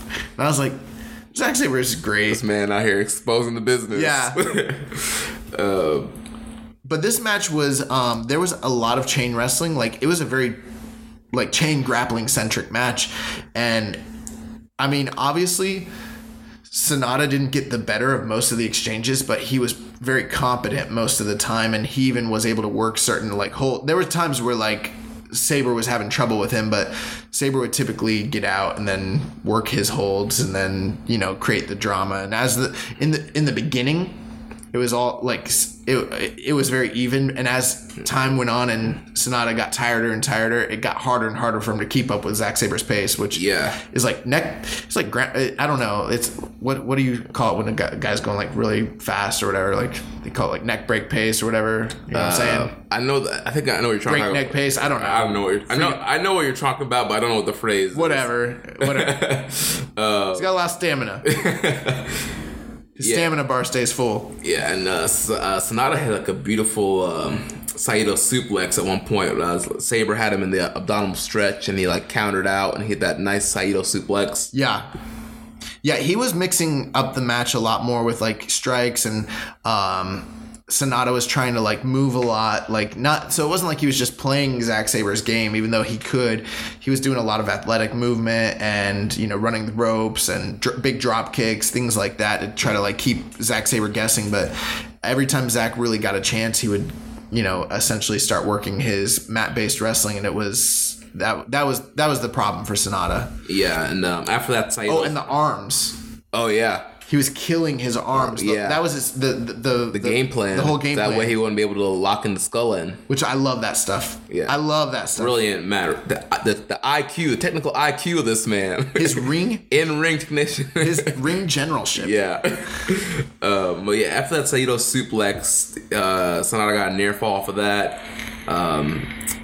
Then he went for the moonsault, but landed on his feet. But then Sabre hit a PK and immediately went back to work on the arm and was stomping on Sanada's arm. Sanada came back with the springboard missile drop kick, and both of them are down. Sabre hits with a series of uppercuts and counters a TKO into a hanging Kimura. Yeah. And Sanada powers out and then gets into the skull end, but then Sabre escapes and goes right back to the arm, hits the European clutch for a 2 count. Sanada gets out of the clutch right back into a skull end, but Sabre rolls back into another European clutch for 2. Sanada hits a big European uppercut, but Sabre counters the TKO into a triangle. That was a cool spot. Yeah. He eventually ended up hitting the TKO, got a near fall. He went for a tiger suplex, got another near fall. And then at that point, Zack countered a moonsault into a triangle again.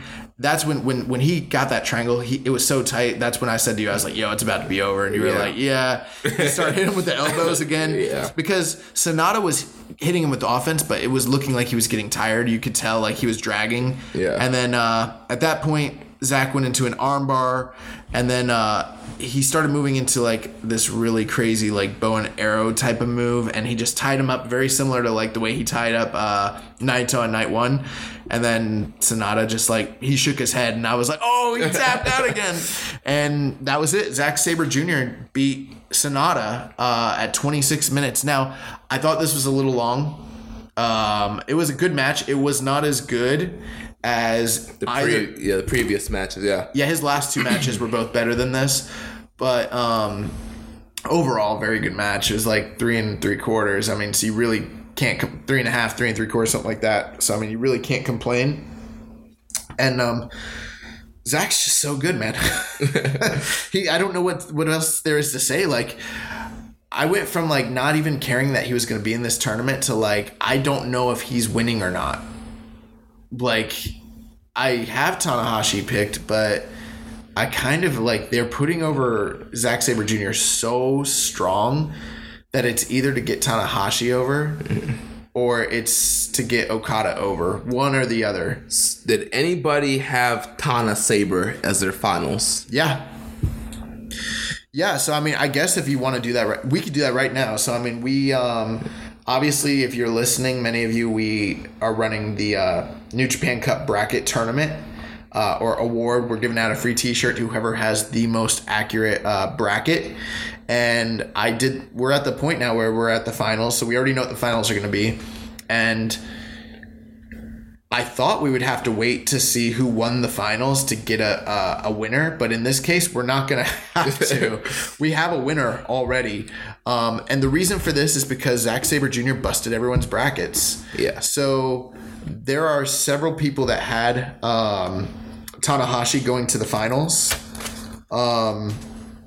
About 25% of the brackets have Tanahashi going to the finals, but nobody had Zack Sabre Jr. winning the tournament. Right. Like, not a single bracket. We had several brackets that have Zack Sabre Jr. going to the finals, but none of them have him winning, and none of them have him up against Tanahashi. And the more I liked it, that's why I asked if anybody had Tana and Sabre, except for one person. Except for one person, and that winner is, actually, I don't know if it's Taylor Howard or Howard Taylor, because it says Taylor.HowardDJ. I think it's Howard Taylor. So Howard Taylor, you are the winner. You have won. So let's look at his bracket here. So he had Yoshihashi going over Ibushi. Oh, I'm sorry. He had sorry, Howard. He had Ibushi going over Yoshihashi round 1. He had Sabre Jr. going into round 2. He did pick Davey Boy to beat Yano, which when I saw that, I was like, this guy knows nothing. No, I'm just playing, but I thought it was questionable, but I could see that. He had Sanada winning. He did have Ishii beating Elgin, which was a big bracket buster for most people. But then he had Juice, Tanahashi, and Fale. So he had 6 of the first 2 correct. What really set him apart, because there was people that had way more accurate round 1s. But in round 2, he had 3 round winners picked accurately. He had Sabre going over Ibushi, Sonata going over. So even though he thought Davey Boy is going into the next round, he still had Sonata. Yeah. He had Ishii going over Juice, which who wouldn't? And then he had Tanahashi going over Fale. So his last 2 matches ended up being the actual last 2 matches. He had Sabre Jr. against Sonata and Ishii. Oh, no, I'm sorry. He did pick wrong about Ishii, but he had Tanahashi going over Ishii and Sabre Jr. going over Sonata, and he's the only person that ended up with the final of Tanahashi against Sabre. Now, at this point, if Tanahashi wins, he'll finish with 22 points in the scoring system that I used. But even if Tanahashi loses to Zack Sabre Jr., he still has more points than the next closest person, which is Royland Miyamoto. Yeah. He's beating Royland by about 3 points, so that's about 1 pick, basically. Yeah. And Royland actually had every single match from the first round accurate. What busted his brackets was that he had Elgin going over Juice. So Juice obviously beat Elgin, and then he had Ibushi going all the way to the finals. And because of that, he ended up with... He has Tanahashi winning as well, but... without Zack Sabre Jr. there, it kind of killed his bracket. I am proud to say that yours truly did come in 3rd place in this tournament out of every single bracket that we got here. You beat me out. Yeah, and I ended up with the Tanahashi Ibushi final as well. Both of these guys beat me, so I mean, Royland Miyamoto, good job. You came in number 2. Shout out on the show. We're not getting you a free shirt, but we might in the future. But we do appreciate you playing. But we will be buying a shirt for Howard Taylor. So Howard, I'll be contacting you through email to figure out what T-shirt you would like and where I can send that to you.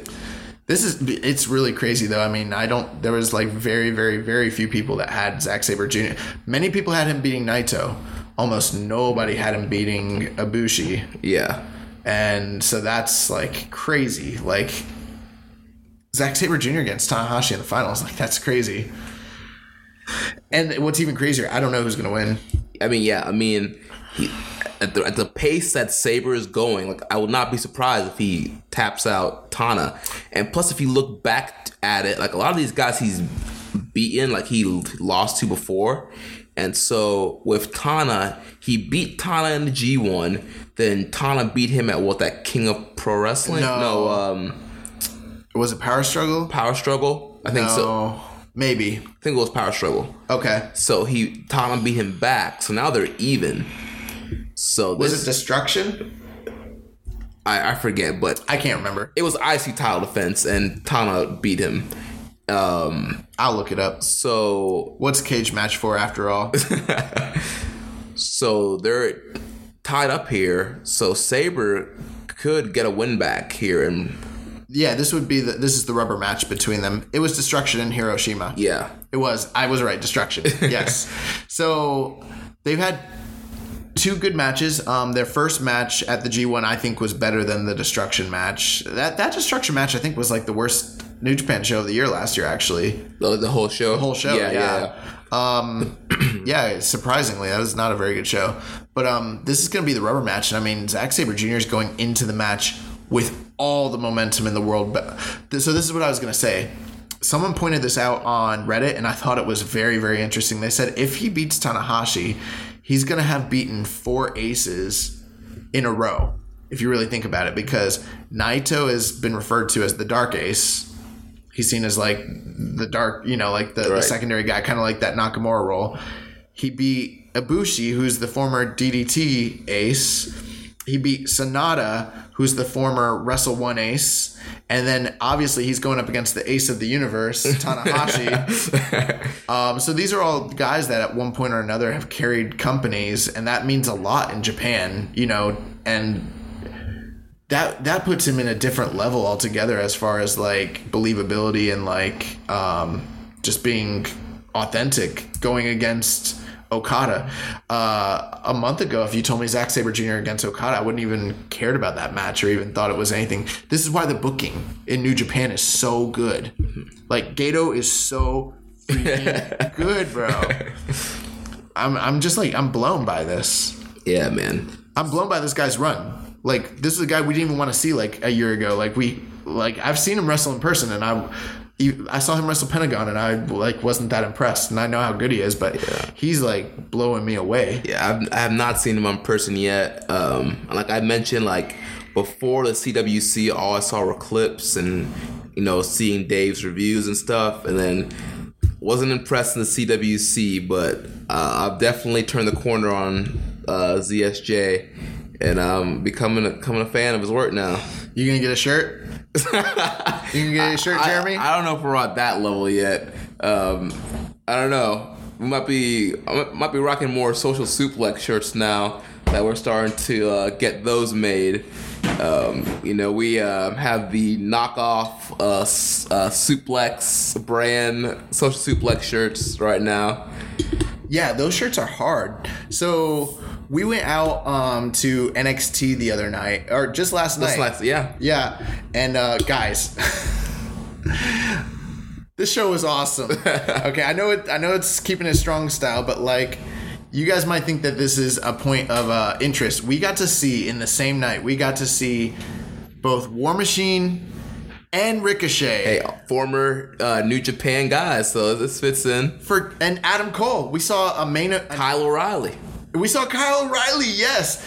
Oh, you guys would have been so proud of me. For $10.40. No, let me put myself over. Yeah, go ahead. So we're in this smarky NXT like Largo crowd, which it's a great crowd. And actually, guys, so the word was out that, that all these like top... So Largo's near where we live. We live in like Tampa.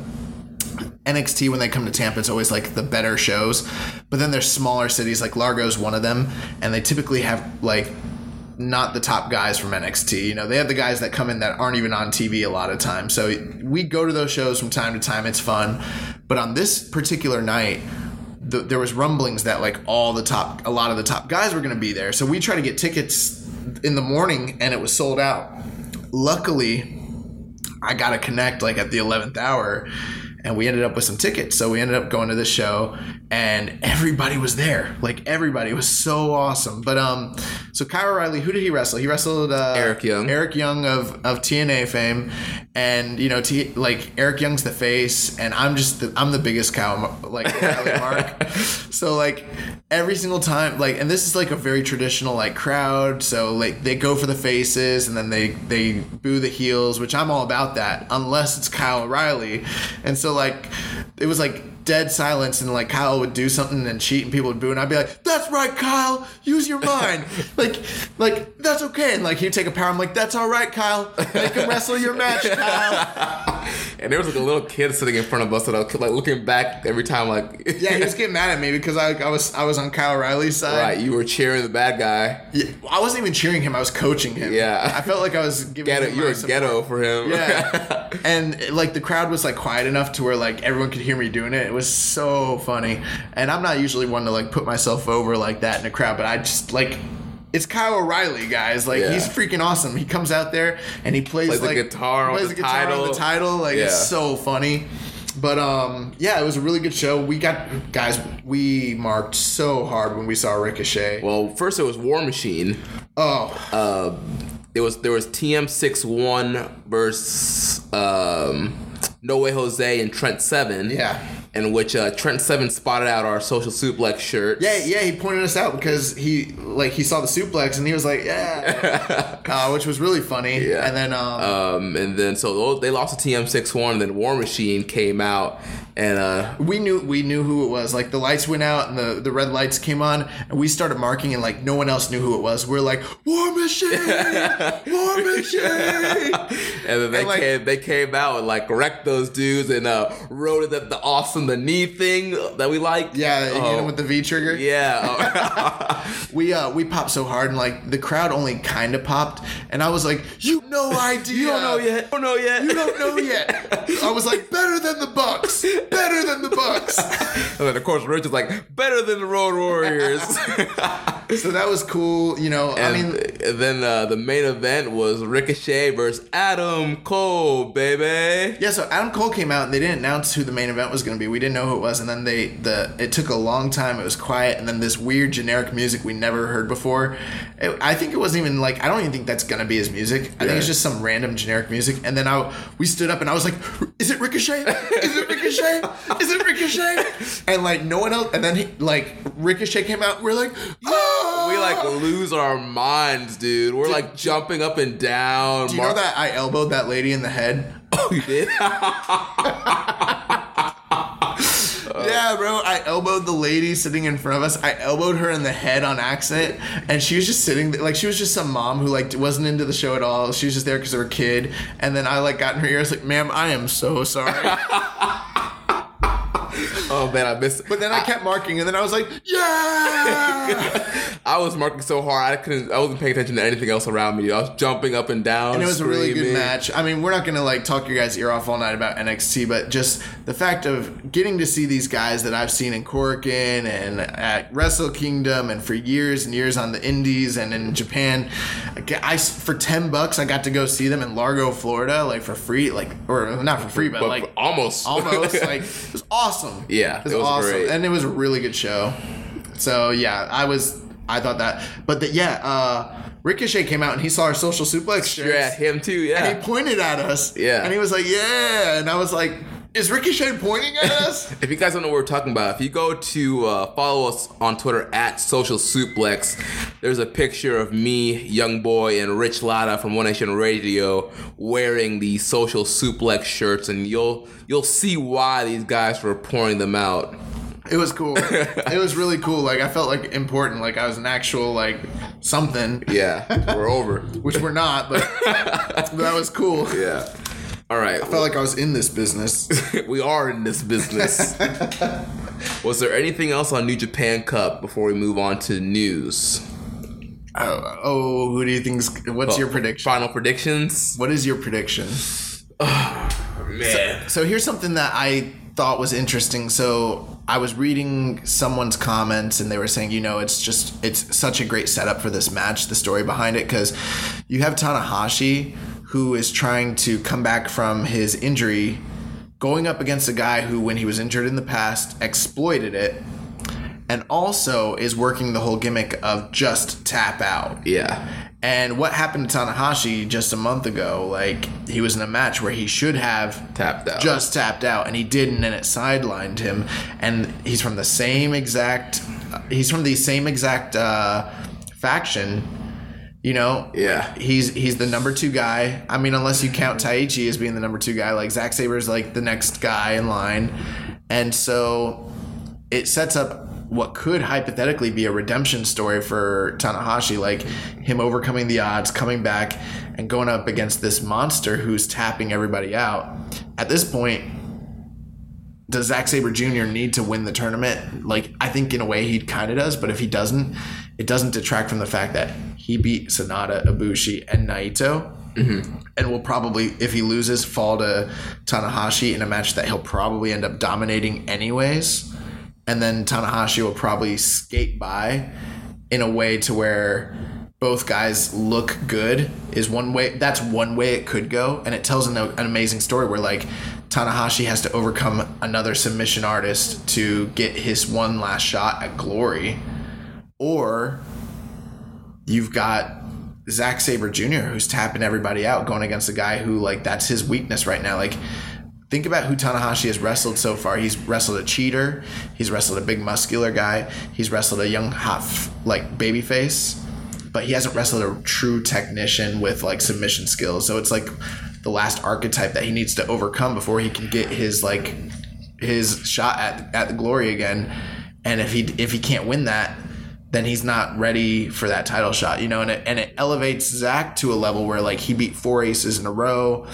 And it makes him so believable. And, like, we talked about, can they sell out? Sumo Hall's probably going to sell out either way. But, I mean, with the performances he's put in and the guys he's beat, I believe with the Japanese crowd, it would really put him over. So, I mean, you've got 2 really compelling stories there. Yeah, good argument for both guys. Man, this is tough. I think I'm going to go all in on the submission master, ZSJ, Zack Sabre Jr. Are you serious? Yeah.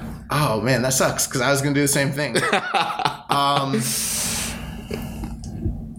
I mean, we both had. I'm so I'm conflicted. torn, but I'm just gonna go all in on Sabre.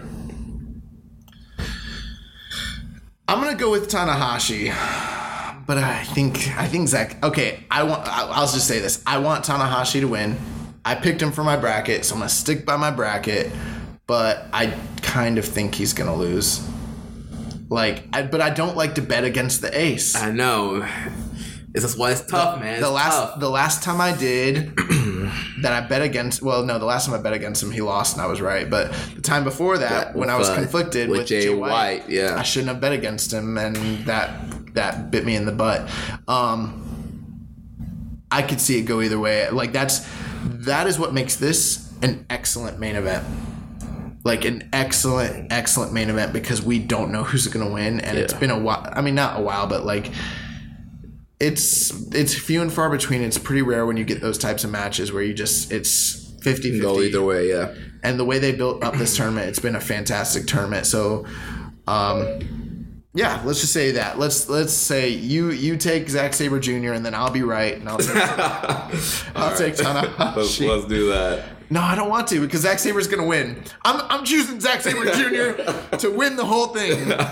And if we look like idiots together, we look like idiots. Yes, I don't care. Yeah, next week we can come on this show and talk about either how right we were or how wrong we were. I mean, I think we're pretty adamant right now. We don't know who's going to win. Yeah. And it's that tough. I mean, it's literally not even like a prediction. It's like a guess pretty much at this point. That is exactly what it is. We're just guessing right now. Like some very highly educated I'm not even 100% like confident in this guess, but I'm leaning towards Sabre. They've been building Zack Sabre Jr. up in such a scary, dominant way that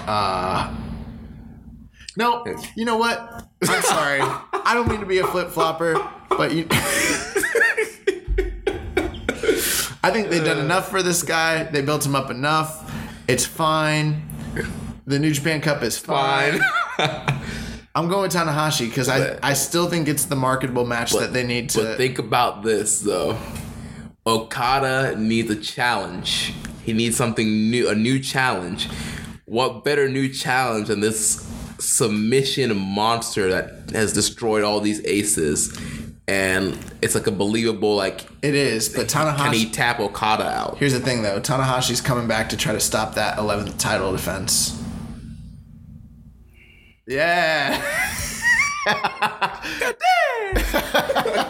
Not only that, but they gotta. It's Sumo Hall, and they haven't done Tanahashi and Okada in a long time, and it's gonna be a fantastic match. And I feel like you could be right, but they built up Zack Sabre Jr. to have this really strong run in this tournament, so that Tanahashi could overcome that last doubtful test of can he beat like a submission guy, so that he can earn his last. This will be like his last big title run, I think. Well, I could be wrong. It's Tanahashi, but for now, it's going to be a while. If he doesn't win this, it'll be a while before he gets a title shot. And I think he's winning. I think he's going to go to Secure Genesis. Man, I'm literally stressing out about thinking about who's going to win this match. Well, it's going to be Wednesday. It's going to be Wednesday, Jeremy. So we will be watching it. We will see it live the next day. And it's gonna. We'll see what only time will tell. Yeah. Hey, who do you guys think? Now that we're at the finals, you guys hit us up. Tweet us at KI Strong Style. Thank you, Jeremy. Or at Social Suplex. Let us know who you guys think are going to win. And because I want to see what the general consensus is here. I don't know what people think. Yeah. I have a feeling a lot of people out there are going to pick Zack Sabre Jr. Yeah. Based on how things are going. We need to send some polls out there and get some feedback. Yeah, we'll do that. Maybe I'll put a poll up on our Twitter at KI Strong Style, see what people are feeling. You can do that on Twitter? Yeah. That's dope. Clearly, like we said, Josh is not on Twitter. I don't know what you can do on that thing. It's pretty cool. He's on the Twitter machine. All right, let's dive into news. We kind of have a light news week. We got through all the shows? Yeah. Man, that's impressive. We're not going to have a 3-hour episode this week. Yeah, we need... But I want to give a shout out to you guys because the last 3 or 4 weeks in a row, the episodes have like broken the Wrestle Kingdom episode we did. Yeah, they've all had more listens and downloads than that one did. It's crazy. It's crazy. You guys are like downloading and spreading the word, and we greatly appreciate. Even with our 3-hour episode, y'all are still downloading and listening. Even with all the downvoters on Reddit that are trying to hate on us, they're trying to bury us. Trying to bury us on Reddit. I don't know why. Like, our show is pretty good. Like, I don't know, like every week it seems like all of a sudden I go on there and there's all these downvotes and I'm like, what the freak? And then I look at like the numbers and like we did better numbers than we did the week before, and I'm like, yeah, it's a battle. Like, I'll click on it and there's gonna be a bunch of upvotes, come back like 20 minutes later, bunch of downvotes, bunch of upvotes, downvotes. It's like a struggle. Yeah, they don't want us invading the territory. The territory, yeah. They're afraid of the young lion trying to move up the ranks and challenge the ace. Oh man! Even though we are the ace, we're Killmonger. We're Lanny Poffo, and we're the outlaw territory. Oh my god! Man. We're the NWO. Yeah. So a couple different things going on in the news this week. So I think we've kind of mentioned this individual on the show before, and it's someone that we'd like to kind of reach out to down the road. But Chris Charlton, who is always putting out some of the best content on the internet when it comes to Pro Resu and New Japan Pro Wrestling specifically as well. He's an author. He's written books in the past. I think his last one was the history of New Japan. Yeah. Yeah. Well, he has a new book that is coming out, and I saw he did an interview about it, and I thought it was worth making mention. This book is called Eggshells: Pro Wrestling in the Tokyo Dome, and this is a book that is going to encompass the entire complete history of professional wrestling in Japan's greatest arena, the Tokyo Dome.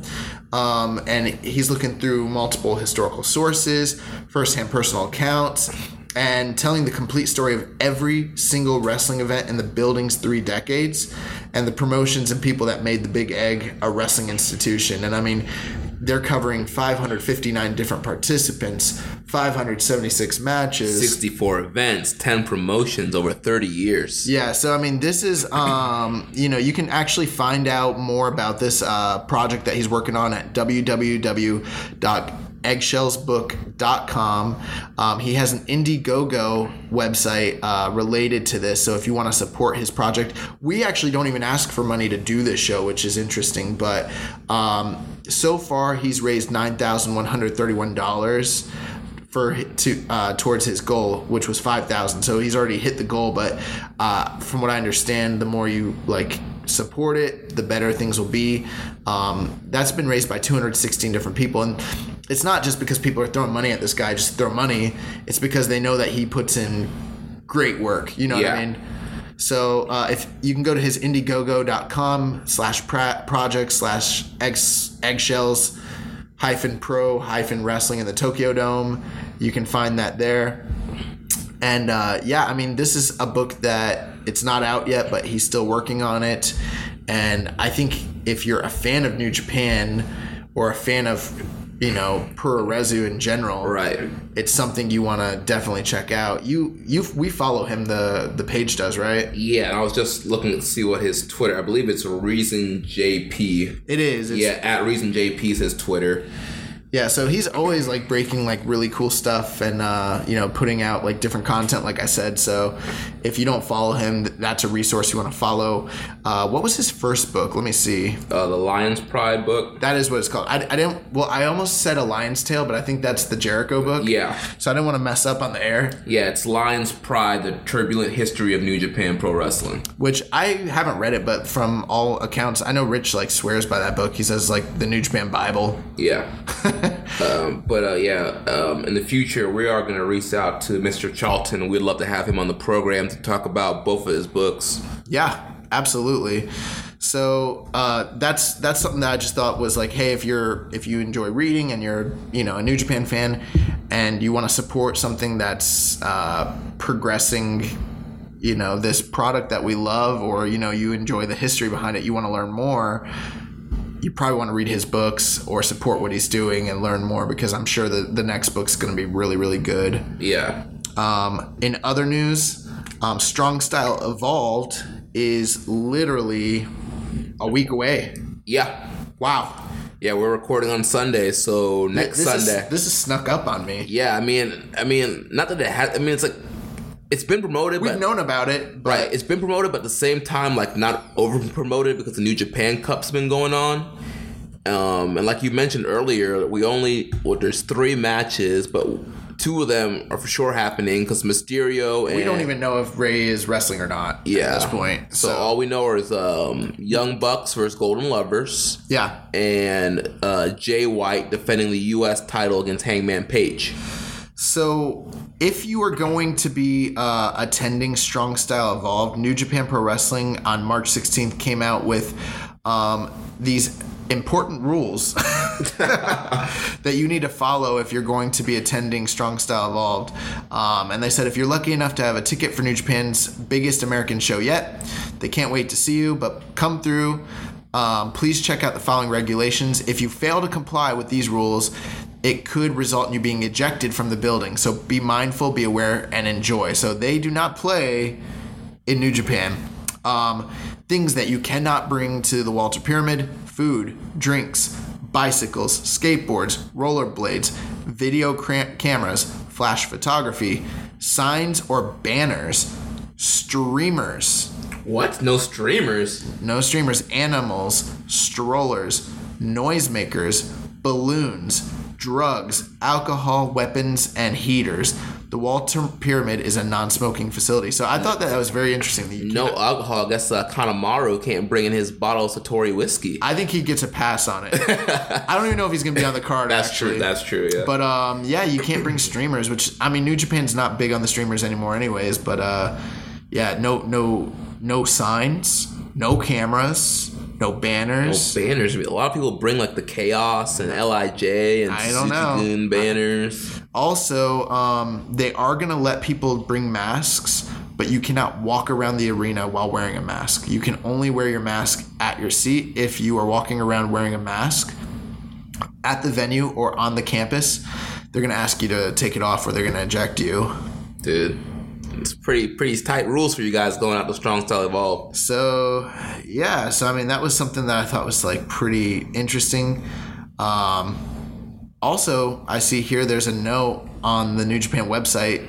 This guy Don Traub Bowden says, anybody needs tickets. I've got 4 in section 108. Cannot make it out to the show. So there's no replies to it yet, but if you're looking for some tickets, I think there's still people on the Reddit. There's still people on NewJapan.com that are still selling their tickets. So I know there was like a mega thread in the New Japan Reddit. Yeah. Speaking of Strong Style Evolved, so we know for a fact if you have New Japan World, you're not going to be able to watch this show live. Right. You have to watch live on Access TV, which luckily with my Sling subscription, I get access. Sling subscription.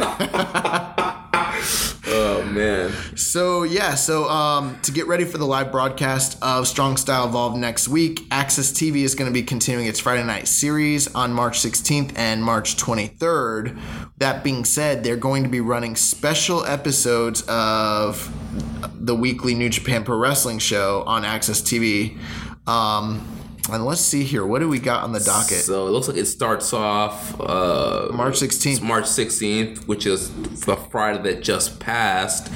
And they did the New Beginning in Osaka with Goto and Evil for the Never title. Oh, God. And Ospreay and Takahashi for the Junior title. Well, at least there's that. They get the match of the month, and then they get the letdown match. Yeah. And, Hall of Famer Jim Ross calls to action with pro wrestler and MMA fighter Josh Barnett adding analysis. And then they're going to be doing a second hour the next week with Okada against Sonata. And then also they're running a special episode for Honor Rising featuring the Golden Lovers against Cody and Marty Scurll of the Bullet Club, plus the Young Bucks and Hangman Page taking on Jay White and Chucky T and Yoshihashi. So you're getting special matches from both Honor Rising as well as the main event for what was that? That was New Beginning. In Osaka, Yeah. So check that out. Pretty cool. They're coming out with even extra episodes and that sort of thing. And then following the presentation of Strong Style Evolved on Friday, March 30th, they're also going to be presenting 2 nights from the 46th anniversary. They'll be playing the Minoru Suzuki versus Togi Makabe match for the IC title and the 3 tag team match for the IWGP Junior Tag Team title. Plus, and then the following Friday, April 13th, they will be showing Okada and Ospreay from the 46th anniversary and Naito versus Taichi. Yeah, so this is a pretty stacked schedule that they've got from this past Friday going into the Friday after next. So if you are not, I don't know if you are able to get Access TV. If you don't have it, check with your local provider and see if you can. Or Sling. Sign up for Sling TV. Yeah. Or just get New Japan World. Yeah. But so Access TV's upcoming schedule is pretty stacked. Also, talking about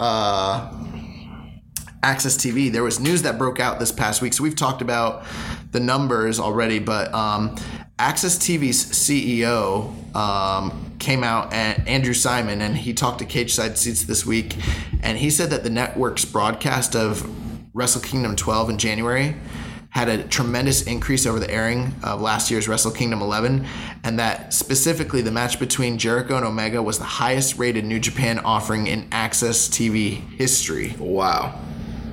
Big stuff. Yeah, so they're a private company. They don't disclose their viewership numbers, he said, but he will say that the match was bigger than anything else they've ever run on their network, basically. So that again is just another testament to the success of that show, the success of that program, and that's something that's, I don't know. I guess we should probably at this point talk about the news that broke out this past week about New Japan and the possible card they might be doing this year. Yeah, so I first heard it on Observer Radio with Meltzer and Alvarez.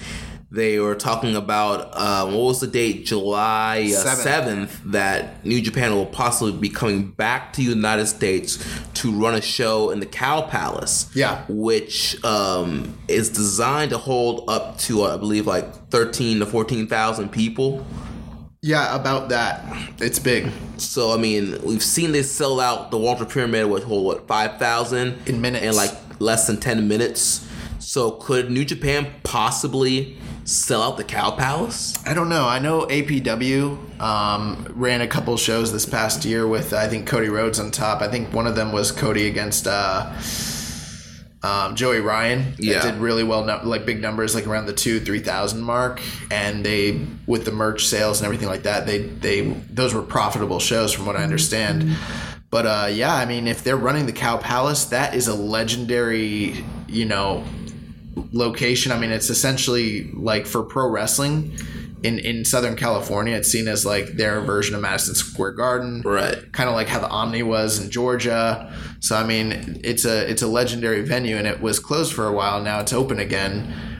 So the fact that New Japan might be going there is crazy, right? And actually, one thing I want to point out: this is actually going to be the third time if they do it, because we mentioned last week they're coming here to Florida for that CEO Fighting Championship game show. Yeah, so that would be their third official show in North America, unless you want to count I don't think you can count Ring of Honor, but how much they're going to be interwoven with what Super Card of Honor is, and then also the All In show.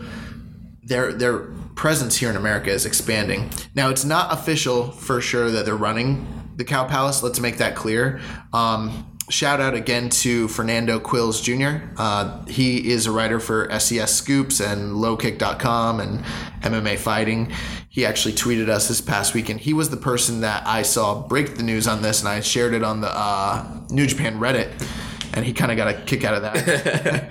But the news here says basically that they have a preliminary date saved, or a preliminary hold on the Cow Palace, but that they are also considering possibly running a different building, maybe either in California or in Las Vegas, which I don't know much about that sort of thing, but one thing that is very interesting is that's the same night as International Fight Week for the UFC, and they're going to be running UFC 226 in Las Vegas, and they're going to be running that match with it's the light heavyweight champion against the heavyweight champion. It's oh my God, how am I forgetting their names? I don't know, you're the MMA guy. I know I am. I do this all the time where I just like I have a great memory and then I'll just forget people's names. It's the guy that John Jones just beat, and he's the light heavyweight champion, and he had all the heat with the Young Bucks. Oh, Miocic? No, Miocic is the heavyweight champion, and he's fighting Dan Cormier. Oh my God. What's wrong with me? Yeah, so Cormier is the light heavyweight champion. He's going up to heavyweight to challenge Miocic, which is probably going to do pretty decent numbers. So that's pretty bold of New Japan to either they're not doing market research or they are pretty confident that they're going to be able to run against the UFC. I think it's not market research. I think they really don't care. Yeah. We talk about a lot of times like they run like their shows on the WWE weekends and they're like, whatever. Yeah, I guess. So, I mean, what are your thoughts? I mean, like this show, if it happens, I mean, this could hypothetically be bigger than the All In show if they run the Cow Palace. Yeah, and something else that we forgot to mention, the rumored match for this show would be Jericho and Naito.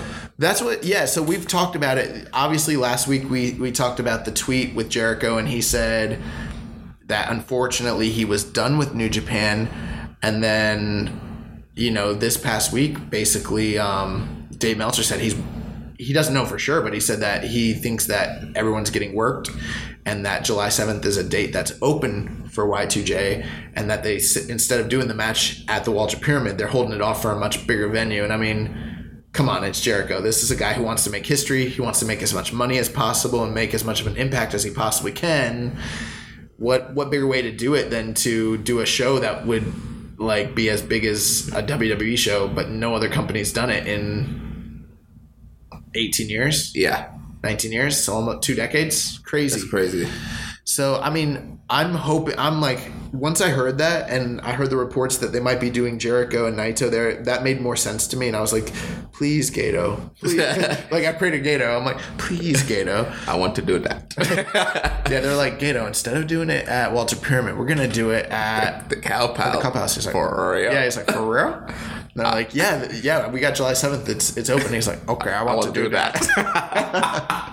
So hopefully that is what happens. Very, very, very big news. Very, very big news. So I am excited about that. I don't know, Jeremy, did you hear this past week about Vader? Yeah, I saw briefly. He was having some heart issues, right? He's having heart surgery. Yeah. So, he was in a match like last year where he collapsed after he took some sort of like back body bump. And he was actually like 2 years ago, and they diagnosed him with congestive heart failure.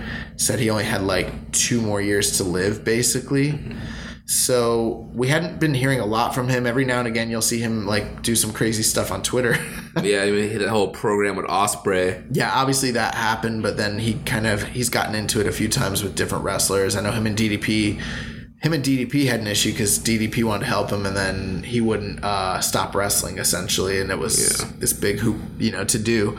But out of nowhere, this was on the 12th, so March 12th, he put a tweet out, said, going in the hospital in the AM for heart surgery, wish me luck, and my doctor a good night's rest. And we haven't heard anything since then. Yeah.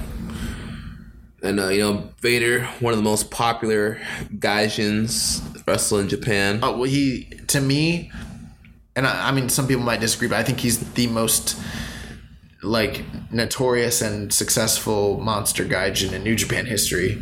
I mean, the only other guy I can think of in modern times, and we're not going back to JPW, but from the All Japan, New Japan era, it's him and Stan Hansen essentially, maybe, and obviously the Funks. Right.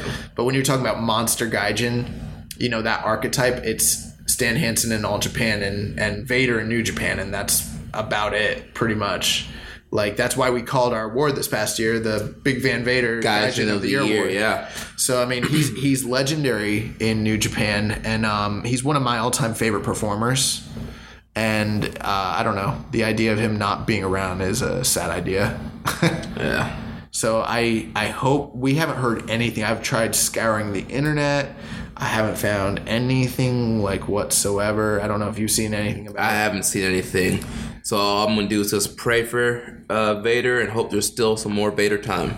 Yeah. I mean, we'll keep you guys on the updated. There literally hasn't been anything that's the good news is there's been no bad news. There's been no news where it's been like,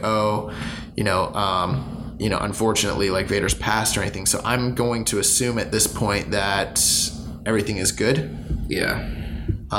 And our thoughts in a lot of times, no news is good news. Yeah, that's a great way to put it.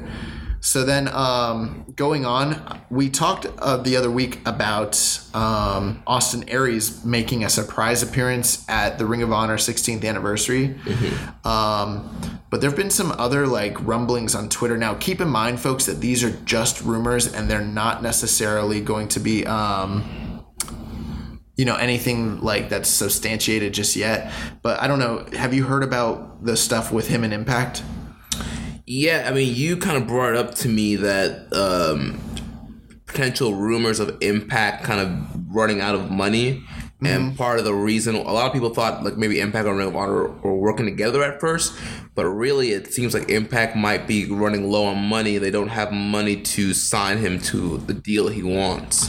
Yeah, so I was reading an article from Larry Kazanka, who is actually one of the better reviewers on 411 Mania. If you guys haven't caught his stuff, check him out. He's pretty good. I usually like him, and a lot of the things that he predicts, or not even predicts, but reports, tend to be accurate. They tend to be accurate, yeah. And he said that the dark rumblings basically right now are that there was a certain amount of money that was earmarked for Impact when the acquisition from Anthem took place, and that money is starting to run out, and they haven't seen the kind of returns that they want, and so because the money is running out, they're not re-signing guys to the same deals that they were. And so right now they've got Aries as their champion.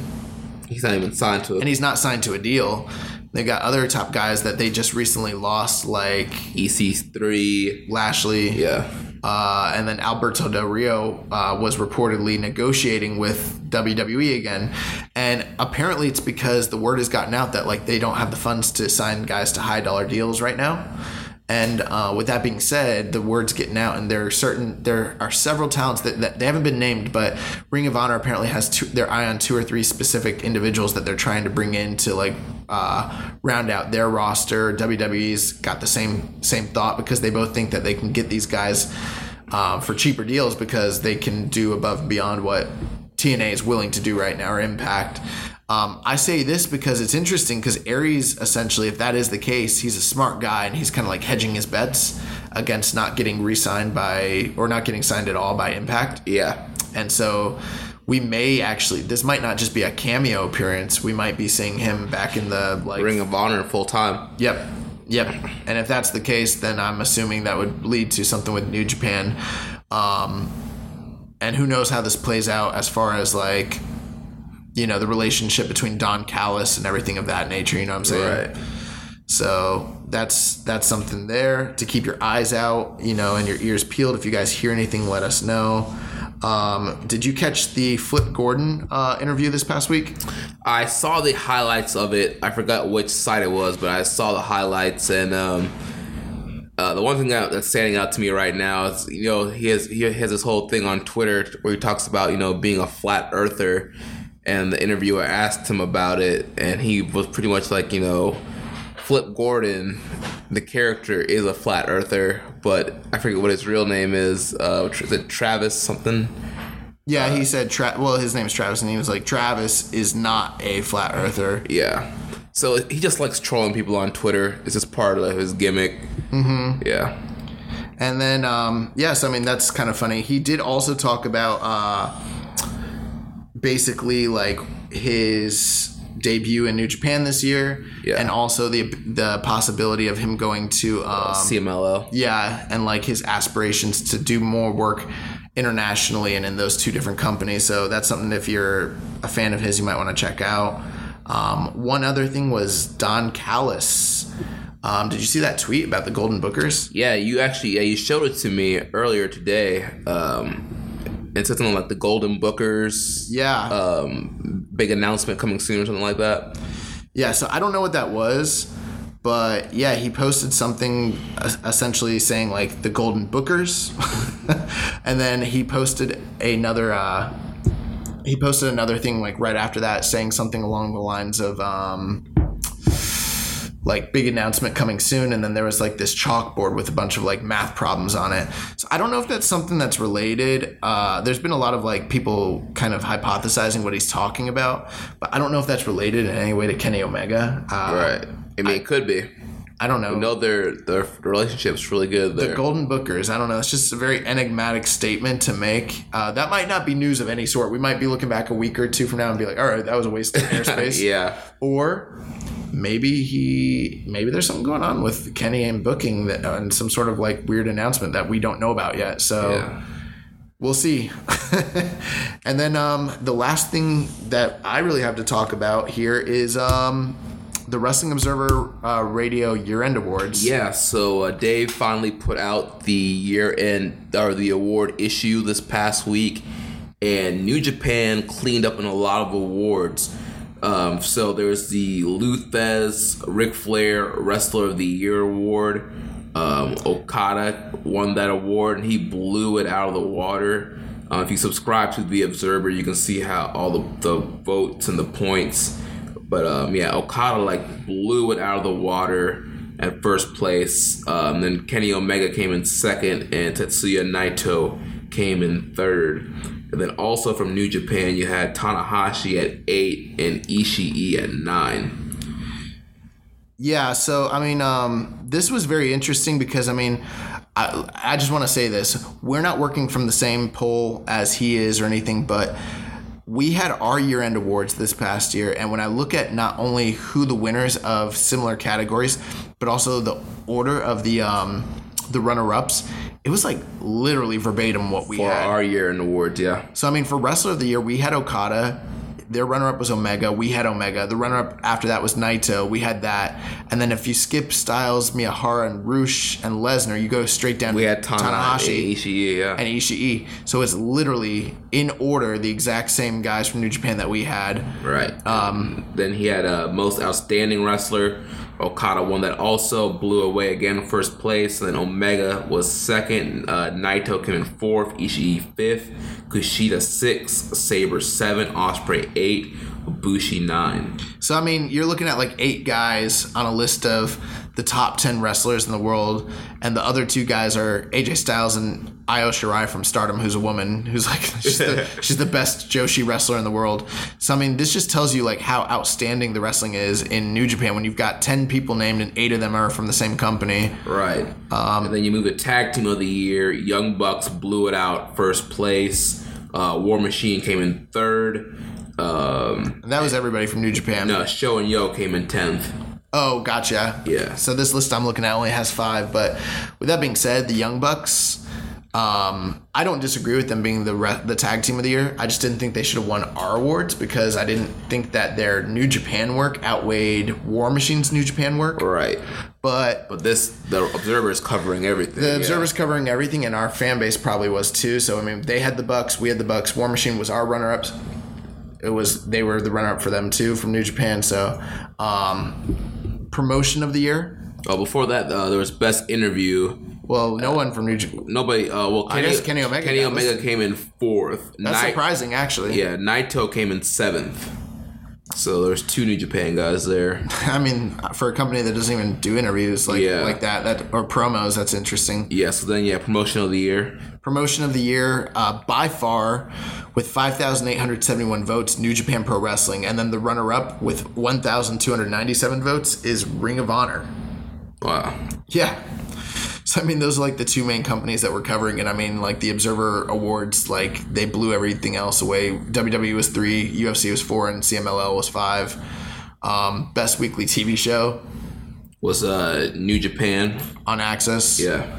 So, I mean, yeah. And then when you go down the list, you got NXT, then you got CMLL, Friday Night Arena Mexico shows. Being the Elite at number 4 and Ring of Honor at 5. So, I mean, those top 5 are like 4 different programs that we like cover because of this alliance. This is just showing you how like hot the New Japan product is, as well as the partnerships that they have going right now and the quality of wrestling around the world internationally. Right, and then there was the Pro Wrestling Match of the Year coming in first place, blowing it out. Okada versus Omega from the Tokyo Dome. Number 2, you had Okada and Omega from Osaka. Match 3, you had Okada versus Shibata. 4 was Naito versus Omega. 5 was Okada versus Omega from G1.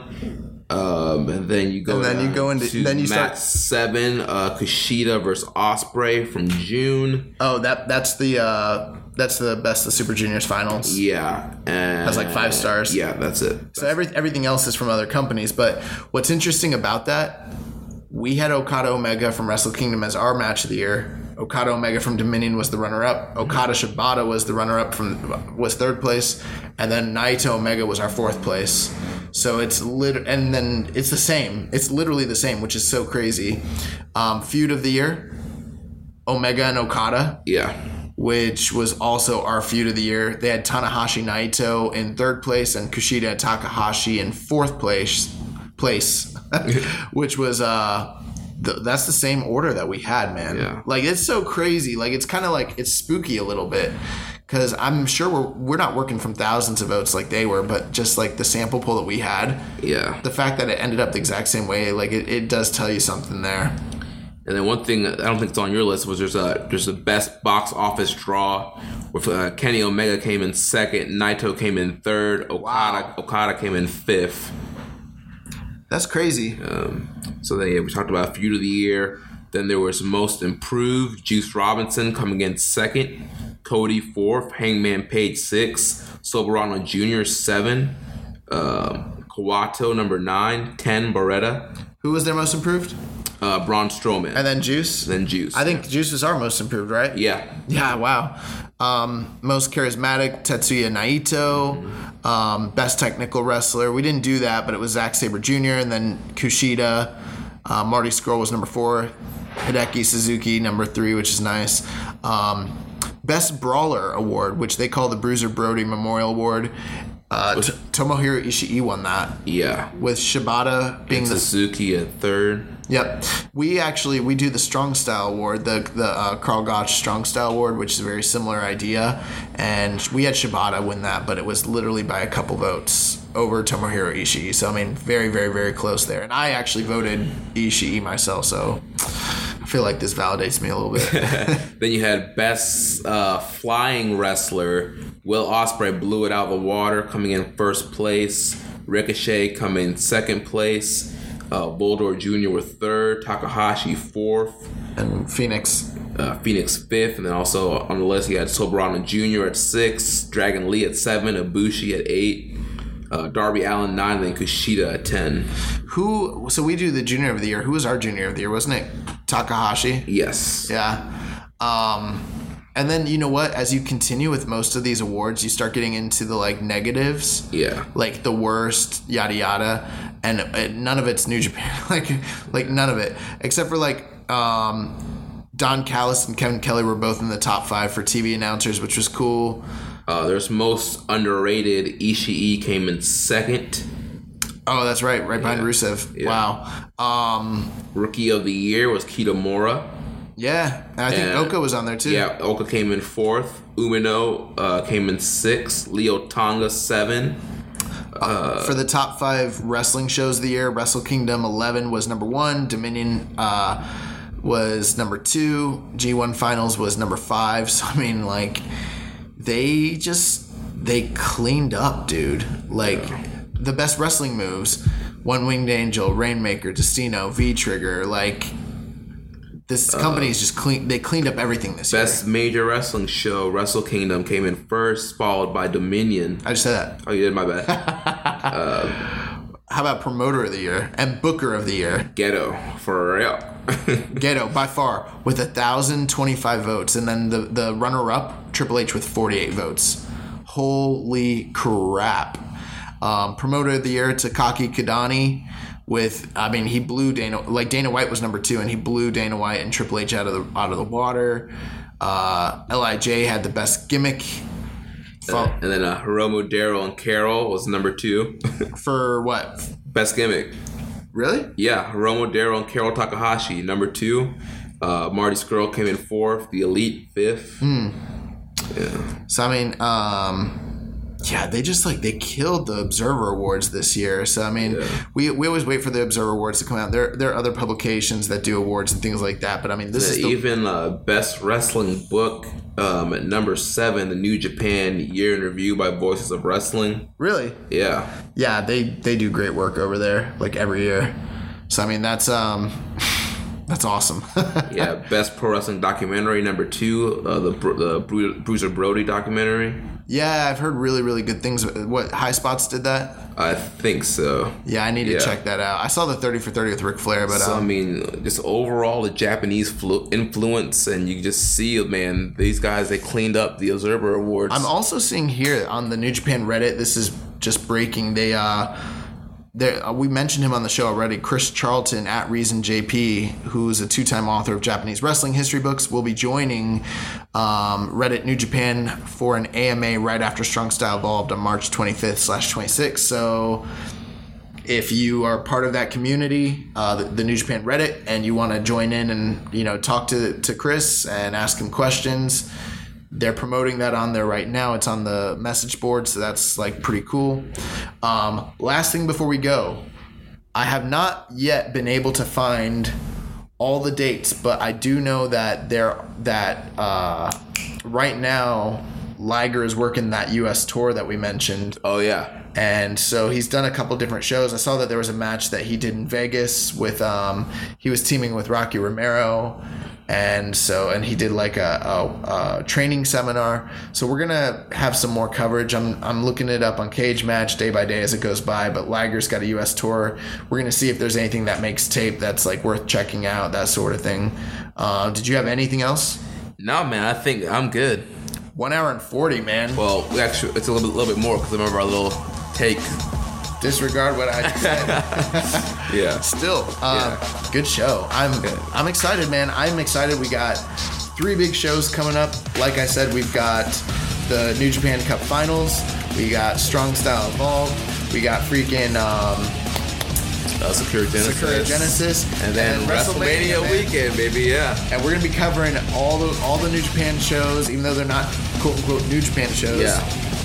The ones that they're gonna be working, like Rev Pro, the WrestleCon Super Show, and Supercard of Honor, which those are the 3 shows that are going to have all the New Japan talent during that weekend. We'll be covering those shows, and we'll also be giving you guys heads up if there's anything else that's worth mentioning. But this is exciting, man. And then and then we got a stacked couple months right after that coming out too. So busy, man. Busy. So, like you said, next week we'll be back with the review of the New Japan Cup Finals, review of Strong Style Evolved. So, thank you guys for listening to another episode of Keeping It Strong Style here on the Social Suplex Podcast Network. Make sure you connect with us on social media. You can follow us on Twitter. I am at Jeremy L. Donovan. Follow the show at KI Strong Style. Follow our parent brand at Social Suplex. On Facebook, facebook.com/Social Suplex. You can also join our Facebook group, The Wrestling Squared Circle, facebook.com/groups/Wrestling Squared Circle. Find us on Reddit. I am the Pro Black Guy. Josh is Keeping It Strong Style. Make sure you check out all the other shows on the Social Suplex Podcast Network. You can check out One Nation Radio, One Nation Live, hosted by Rich Latta and James Boy. They cover all things WWE. Sometimes they venture out into New Japan. Then the Ricky and Clive Wrestling Show from Scotland. Those guys are also covering WWE. The SMC podcast is kind of on a hiatus right now. We'll keep you updated on when those guys are coming back. But Caleb Baldwin from SMC has just started writing weekly Impact reviews for Social Suplex. So if you are an Impact fan, check out Caleb's work. I'm sure Caleb's work is going to be stellar, like everything that he does. But I did joke with him, and I was like, what are you going to call that? Because he's like, I'm doing the weekly Impact review. And I was like, what are you going to call it when they change the name of the company two more times this next year? He's like, as long as the show is called Impact, it's going to be called Impact, pal. Oh, man. Love Caleb. So yeah, guys, don't forget to subscribe and leave a rating for us on your favorite podcasting app. Those ratings and reviews help us out in the algorithm and gets our show seen to more people. So help spread the word and help us get over. So until next time, goodbye and good night. Bang. Thank you for listening to Keeping It Strong Style. We'll see you next time.